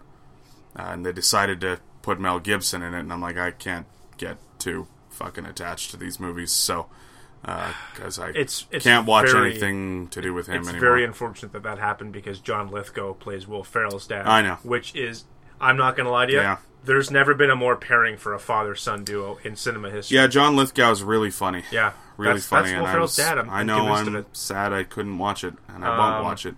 Hannibal Buress. I only watched Hacksaw Ridge out of fucking necessity the one year because I will watch all Oscar movies, but That's a good film. I know, but I hate Mel Gibson. Oh, okay. It's a great movie. Hannibal Buress is also in this film. I always forget about him. Yeah. He has a hilarious character. Hannibal Buress is one of the great fucking just supporting comedy actors of all time, man. Yeah. Like all the shit, like 21 Jump Street when he plays the Neighbors. He plays the cop. Yeah. He keeps coming to the parties and he's just like making friends with the kids. Like after a while, like Yeah, Hannibal Buress is one Show- of my favorite comedians of all Shows time. up to I'm fix the down. damage from the motorcycle accident. They just invite him to live with them. Yeah. Nice. Named their fucking kid after him or something too. Pretty fucking hilarious. Okay. There you go. That's Eddie's my home. number 5. My number 4 is Anchorman, Okay. The Legend of Ron Burgundy. I guess you could say Anchorman 2 as well. Yeah. You know. I do. Do we need to talk about Anchorman anymore? I don't really think we do. Your prerogative. Like, just as a society, like, we can just kind of, like, understand that we've all seen Anchorman. We all think it's funny. Everyone thinks that it works, or 80% of the time it works all the time. Line is fucking hysterical. You know, we don't need to keep going on about this movie, I don't think. Mm-hmm. I'm willing to bet that in the longevity factor that 10 years from now, I think we will probably find Talladega Nights funnier than Anchorman at that point. I think Anchorman's kind of run its course in a way, but it's still a great movie nonetheless. I've seen it many times, and I still do think it's funny, but not nearly as funny as I thought it was like 10 years ago. What was the performance where he came back as Anchorman? Was it the Oscars? He's done it a lot of times. No, but there was a big one where he came out as Ron Burgundy. I want to say it was the fucking Oscars. Maybe. Yeah. It's possible. And he came out at the end and, like, rattled off some, like, fake awards. I don't know. Maybe. Yeah. That kills me. When he comes back and does that kind of shit... Golden Globes, maybe? I don't think it was the Oscars, but... I don't watch the Golden Globes, so it wouldn't have been that. Okay. Maybe it was the Oscars. I don't know. Okay. Anyway. He should host it as Ron Burgundy next year. That would be That would be interesting. You have to delay on that. I wonder if I feel like Will Ferrell might be one of the only people that could do that for 3 hours and not say anything problematic on the slip of his tongue or something. Yeah, maybe. You know? Well, he's pretty you good. You gotta be pretty, like, tight with it when you're on SNL. Yeah. So... He's I pretty think good. you could do it. Yeah. Yeah. Okay. Your number 4. At number 4, it's time for the Catalina Wine Mixer. Ooh! Step Brothers. Oh, Number wow. 4. Number 4. I figured that would be higher for you. We just alluded the Will Ferrell, John C. Reilly chemistry. This is it at its peak. Talladega got the ball rolling. This launched it at Do you know how long it took me to find Step Brothers funny? No. Because it is another movie where, like, the humor is, like, you know, fairly immature. Okay. So the first time I saw it, I'm like, this is stupid. They're just trying too hard. Like, I don't really like this. And the more times I watched it, the funnier I find it. To the point where now I would say I love the movie. It's hysterical. Okay. You know. That's fair. Yeah. I was I loved it from the beginning. Adam Scott's character is like a top 5 favorite comedy character for me of all time. Yeah. I guess that's another thing we could do one time for a top 10. But yeah, that's... Everything that Adam Scott says in that movie is fucking hilarious. But yeah, Will Ferrell does... I'm going to say it, I think more of the work in that movie. Like, I think he's funnier than John C. Reilly in that one. But John C. Reilly's... The sleepwalking shit. John C. Reilly's my really God. funny. Yeah. Like, you know. They both work well. This, you could probably say that this isn't one or the other's film. It's a combined effort. Yeah, big time. But, I guess, yeah. Fucking hilarious. Yeah, it's great. Catalina Wine Mixer. The fact that they get 2 very, like, generally serious actors to play their parents, too. In Richard Jenkins and Mary Steenburgen. Again, they are also a good duo in that movie. It is a very, very well-casted movie, that one. Like, incredibly well-casted. They just dropped Seth Rogen in there for a scene. You know, Horatio Sands is singing for the fucking Billy Joel band at the end. We only do 80s Joel. Strictly do 80s Joel, sir. Okay. Yeah, that's me. That was your number 4. Yeah. Okay. My number 3 is Step Brothers. Good timing. Yeah. Yeah. Yeah. Yeah. Okay. Yeah, I already talked about Step Brothers. So My number we're 3. good.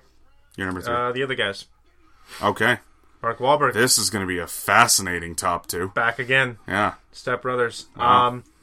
Yeah, this is one of those films where Will Ferrell is a little bit more in his serious nature as opposed to Step Brothers, right? But, oh yeah, fucking hilarious. The way he, like, degrades his wife is just, you know, fucking gorgeous. They're, I'm not going to lie to you. I'm all ready to go on other guys' references because it was on TV while I was eating dinner before you came over. Yeah. Did you guys pull any evidence? Best we can tell, it was just a group of homeless guys having an orgy in here, and a raccoon gave birth in the back seat. Yeah, fucking hilarious. We found your car. It was voting for Ralph Nader. Now we've had a taste of lion. Now we want lion. Now we're going to organize a school of fish, some sort of breathing apparatus used from kelp to go across, and maybe not hours, but a few minutes at a time, enough for us to go back, collect samples, and eventually one day come and eat you in your territory. So don't fuck with the tuna. Yeah. Desk Pop. Yeah. Yeah, big fan. Desk Pop. Big fan. Good old Desk Pop. Fuck, I'm watching that movie when I get home tonight. Yeah, that's fair. There you go. Scaffolding permits. Might want to send them a thank you note. They seem to put a nice varnish on that for you. You do know that's a TLC reference, right, Captain? Captain Gene? It's just Captain. Yeah. Or Gene. Not Captain Gene. I like at the end, too, when he's, like, lying on the ground and he's like, Did I do good, Captain Gene? Oh, we're out of the office, man. You can call me Gene right now. And he's just, like, lying on the ground in, like, a lot of pain. You can call me Gene right now. Who cares? Like, gives a fuck. Alright. Yeah, good movie. That's my number 3. Okay. I already did my number 3. So my number 2 is Old School. Nice. Frank Ricard. Yeah. Frank the Tank. The scene when he's driving, trying to call his ex-wife to talk to her, and he can't, like, figure out how to leave a message, so he's, like, doing all this weird stuff. Hello, Dina. It's your husband, Frank Ricard. It's just right awkward. We're going streaking. Do you guys think KFC's still open? This is one of my favorite comedy movies of all time, and Will Ferrell is maybe not even the funniest part of the movie, which is, like, that's saying something. This is a incredible comedy trio, I might add, too. The three of them. Oh, Luke yeah. Wilson, Hands down. Vince Vaughn, Will Ferrell. Never all three of them get together in another movie that I'm aware of, anyway, for more than, like, a scene or two, which is kind of a shame, because this is, like... You know what I mean? Like, if there should be, like, a Luke Wilson, Vince Vaughn movie where Will Ferrell's in it for, like, a couple scenes or something, or, you know? If he was, like, working at the store in the internship with Will Ferrell, you know? I'm going to go on a limb here and say Luke Wilson's the loose link on that trilogy. So. Yeah. Luke, yeah. I don't know if he's ever done a Vince Vaughn film since, so... Luke Wilson hasn't done much recently. And He's in something coming up, though. Good. I saw something about him. He should be. I love Luke Wilson. The guy's awesome. I gotta know now. I'm gonna look it up. Man, I just saw this. Like, I don't know what it is, too, that commercial, like that Colgate commercial or whatever it is, Crest, it's like a toothpaste commercial, and he's, like, up in everyone's face, and he's, like, in the elevator there talking to, like, his boss there, Mr. Takahashi or something like that, and he's, like, goes on about something, the guy just looks at him, I like your confidence. Thanks, Mr. Takahashi. It's a hilarious commercial. There you go. Yeah. I was kind of wrong. He's not in something coming up. He was just in something. Zombieland 2. I went and saw that in theaters. How was it? It was really good. Good. I was really surprised. I'm really excited. I loved the first surprised. one. Yeah. So. Zombieland is a classic, man. Yeah. That is a fucking awesome movie. Yeah. No, Great. Good. fantastic. I'm glad to hear that. I knew they would nail it too, because the actors that are in it are not going to commit to a second one unless it's good. 10 years You know later. what I mean? Yeah. Like fucking Emma Stone has shit to do, man. Yeah. You know? Stick around after the first little bit of credits, because there's a juicy little nugget there. So Bill Murray back? Oh, yeah. Nice. Anyway, That'd be great. Yeah, I don't know. Old school, anything else there for you? I'm good. You're good. Okay, my number 2. I know you're going to bring it up, so. Number 2. I turn it over to Dick Pepperfield as we go back to Semi-Pro. I didn't even realize you hadn't mentioned it yet. Yeah. Cool. David Cockner back again with Will Ferrell. Apparently those two like to team up a lot. So yeah, what is he, the commissioner into the league? He's the commissioner. Jesus. Yeah, hilarious. Jackie, that's a live bear. Yeah, I'm going to wrestle it. You know that's a live bear, right, Jackie? Oh, I know. I'm going to get in there. It's going to be great. I'll just tap out. We'll get the money. The scams he thinks to pull off to try to get money is fucking hilarious. What was the hot dog thing? if they had a certain amount of points in the game, everyone gets free hot dogs Yeah. and Something like that. yeah, absolutely hilarious. And there were no hot dogs to give. No hot dogs to give Yeah. because they were never going to come anywhere close to that total, and somehow I don't know what happens, but hilarious. I love the scams in that film. It is a good movie. We're going to give you $500,000 if you can hit this shot from half court. Fucking Yeah. guy's just right out. Buddy, yeah. Nails it. Where's my check? My giant check. Funny story about that guy that plays the hippie there that wins the shot. Yeah. He plays he plays George Noyce in Shutter Island. The guy that he finds like in the little jail there below the facility, who had initially burned down his house. Oh, okay. You remember that scene? Vaguely. I've only seen the film once. That's the guy. Okay. Yeah. That's Really interesting to see like a guy like in a hilarious scene like that, who like a couple years later plays like one of the more disturbing scenes in one of the more disturbing movies I've ever seen. Yeah. You know? No, definitely. Is that a Martin Scorsese movie? It's got Leo in it, so I'm inclined to say yes. Yeah. Managed to convince Mark Ruffalo and Leonardo DiCaprio to work together, so. Okay. Yeah, anything else on Semi-Pro? Nah. You're good? You kind of covered most of it there earlier. Great film, though. Okay. Yeah. Good. Number ones.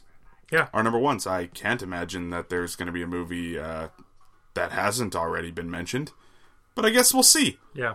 Well, I already know the answer on one of them. You did mention my number one, which is The Other Guys, Nice. as Alan Gamble. Did you not have Step Brothers then? Step Brothers was my number 3. Oh, okay. Yeah. Okay. Yeah. Yep. The Other Guys is great. It's a classic. I think arguably one of the best comedy movies ever made. It might have crocked my top 10 when we did that last year. I don't remember. Like but I think it is a masterpiece. It is probably one of the best comedy movies of the last 10 years.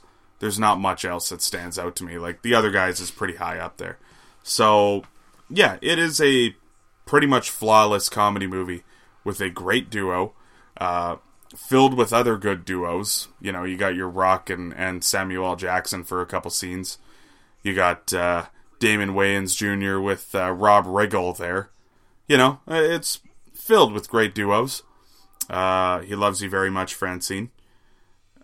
Somehow convinced Eva Mendes to play Mark Wahlberg's wife, or Will Ferrell's wife. It's a great movie. There you go.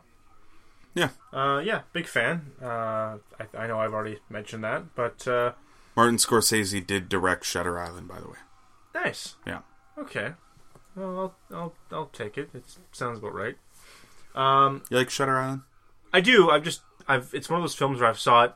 I liked it. I just never went back to it. Nice. So- I've seen that about 15 times. Yeah. I love that one. Now, just quickly, because this is something that I do know about Will Ferrell before I get to my number one film, is that he's never been a big guy that likes to do sequels in his career. With the sequels of Anchorman and Daddy's Home, do you think we get another Guys too? Do you think that's... There has been talk about it. Yeah. I know that for sure. Do you think it's going to happen? Do you want it to happen? Fuck yeah, I do. I don't even care. I'd rather see it and them fuck it up than for it to never happen. I will take another attempt. I'll take my chances. Because, like, here's the thing, too. I was thinking about it today. Another reason I like The Other Guys, not to go off on, like, a huge tangent here, is because I am 99% sure that is an Adam McKay movie. And Adam McKay has proven himself to be an incredible director and film writer. So I think if Adam McKay sat down and put his effort into making another one of these movies and writing another one of these movies, consulted with Will Ferrell and Mark Wahlberg, I have faith that Adam McKay could make a great fucking sequel because the guy has nailed it with every movie he's ever made. So, That's fair. like, even Vice, like, I know it wasn't great, but he took a lot of risks in that movie, and I'm a big fan of the risks he took. Did you ever end up seeing that? Vice? Yeah. Vice, yeah. Yeah. Good Yeah, like the whole thing where they roll the fake credits 45 minutes into the movie, like the movie's ended now, and, you know, like the Cheneys never entered the public eye again kind of thing. The scene with the Shakespeare-style monologues, and they're talking in just strictly, like, Shakespearean dialogue. Like, it's unbelievable. It's a great movie in that sense. So, I think if Adam McKay wanted to make Another Guys 2, it would be great. Yeah, I'm hoping for it. I'm a big fan. That'd be fantastic. I'm down. My number one. Mm-hmm. I'm not used to ending the top 10s here, so I'm trying to build some suspense. Yeah. Number one, I already know what it is. Old School. Yeah. Yeah, you're my boy, Blue. Yeah. Blue, you're my boy! Yes, sir. He sings, I can't remember the name of the opera, but he sings the opera song there at Blue's wedding. Oh, no, he sings Dust in the Wind. Will Ferrell sings Dust in the Wind at Blue's funeral. Yeah, no, my face was just, I forgot about a lot of other comedy movies that Adam McKay has done. Oh, okay. Would you like to hear his track record of Sure. major motion pictures? His directing debut was Anchorman, The Legend of Ron Burgundy.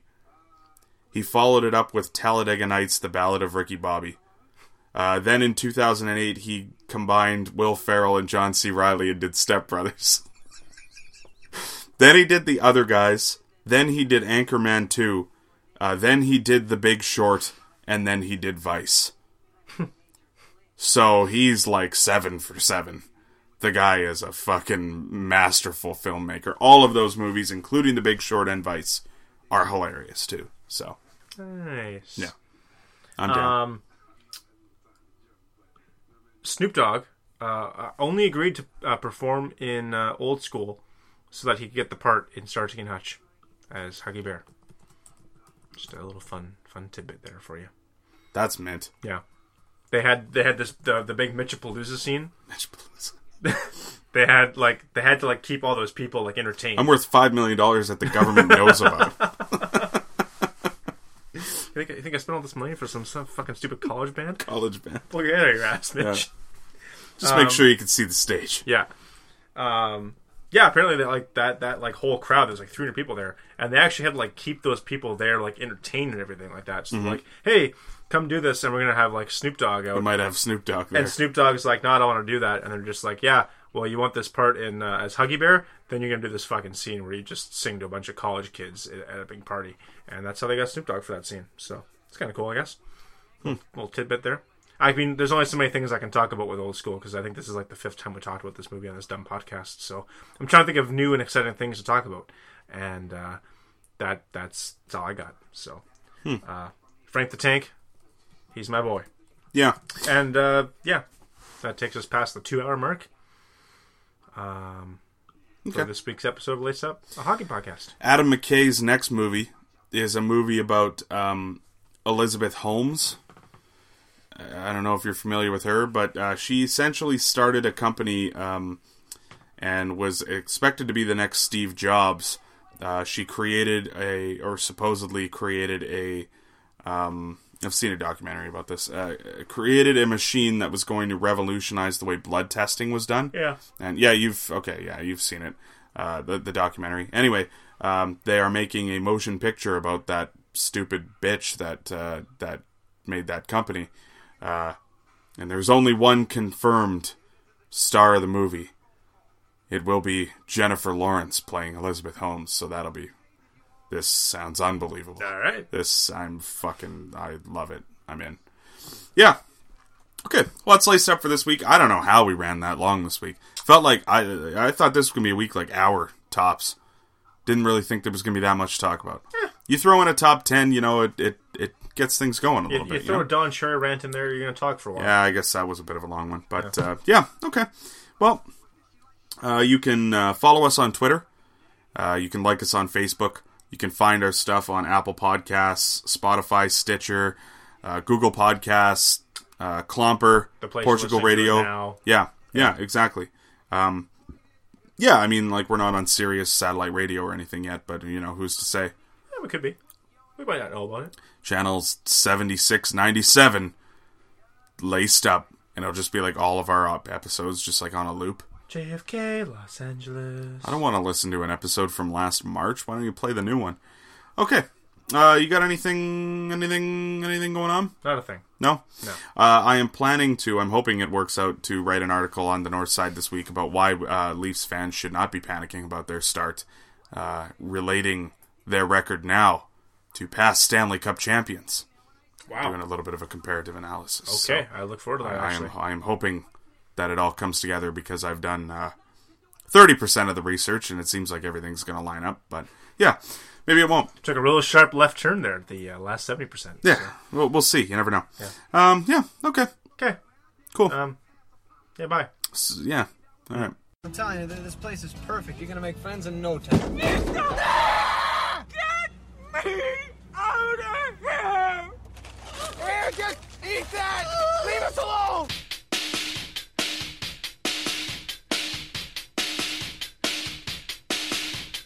Tell all your friends, make believe all around.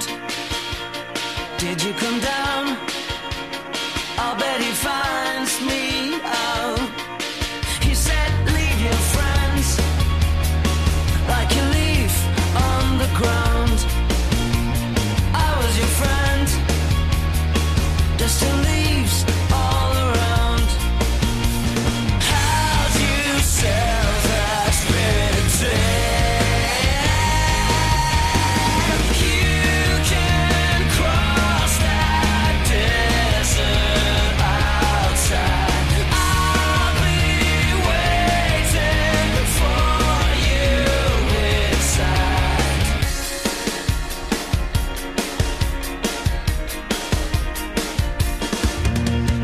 I should have known, I thought, how could I go? But you're fine, it's solved. Police, would you go? To find out you know it's different. It's your friends. He said, leave your friends like a leaf on the ground. I was your friend. There's still leaves all around. How'd you sell that spirit You can cross that desert outside. I'll be waiting for you inside. You can cross that desert outside. I'll be waiting for you inside.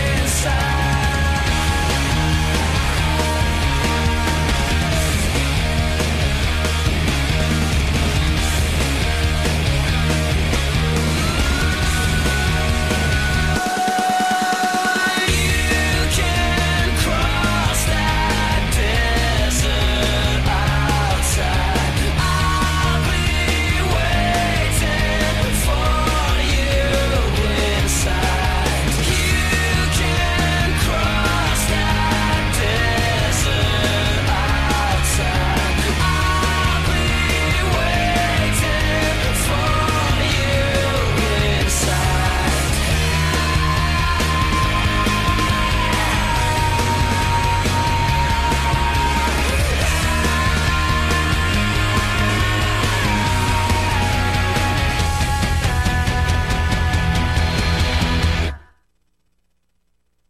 Can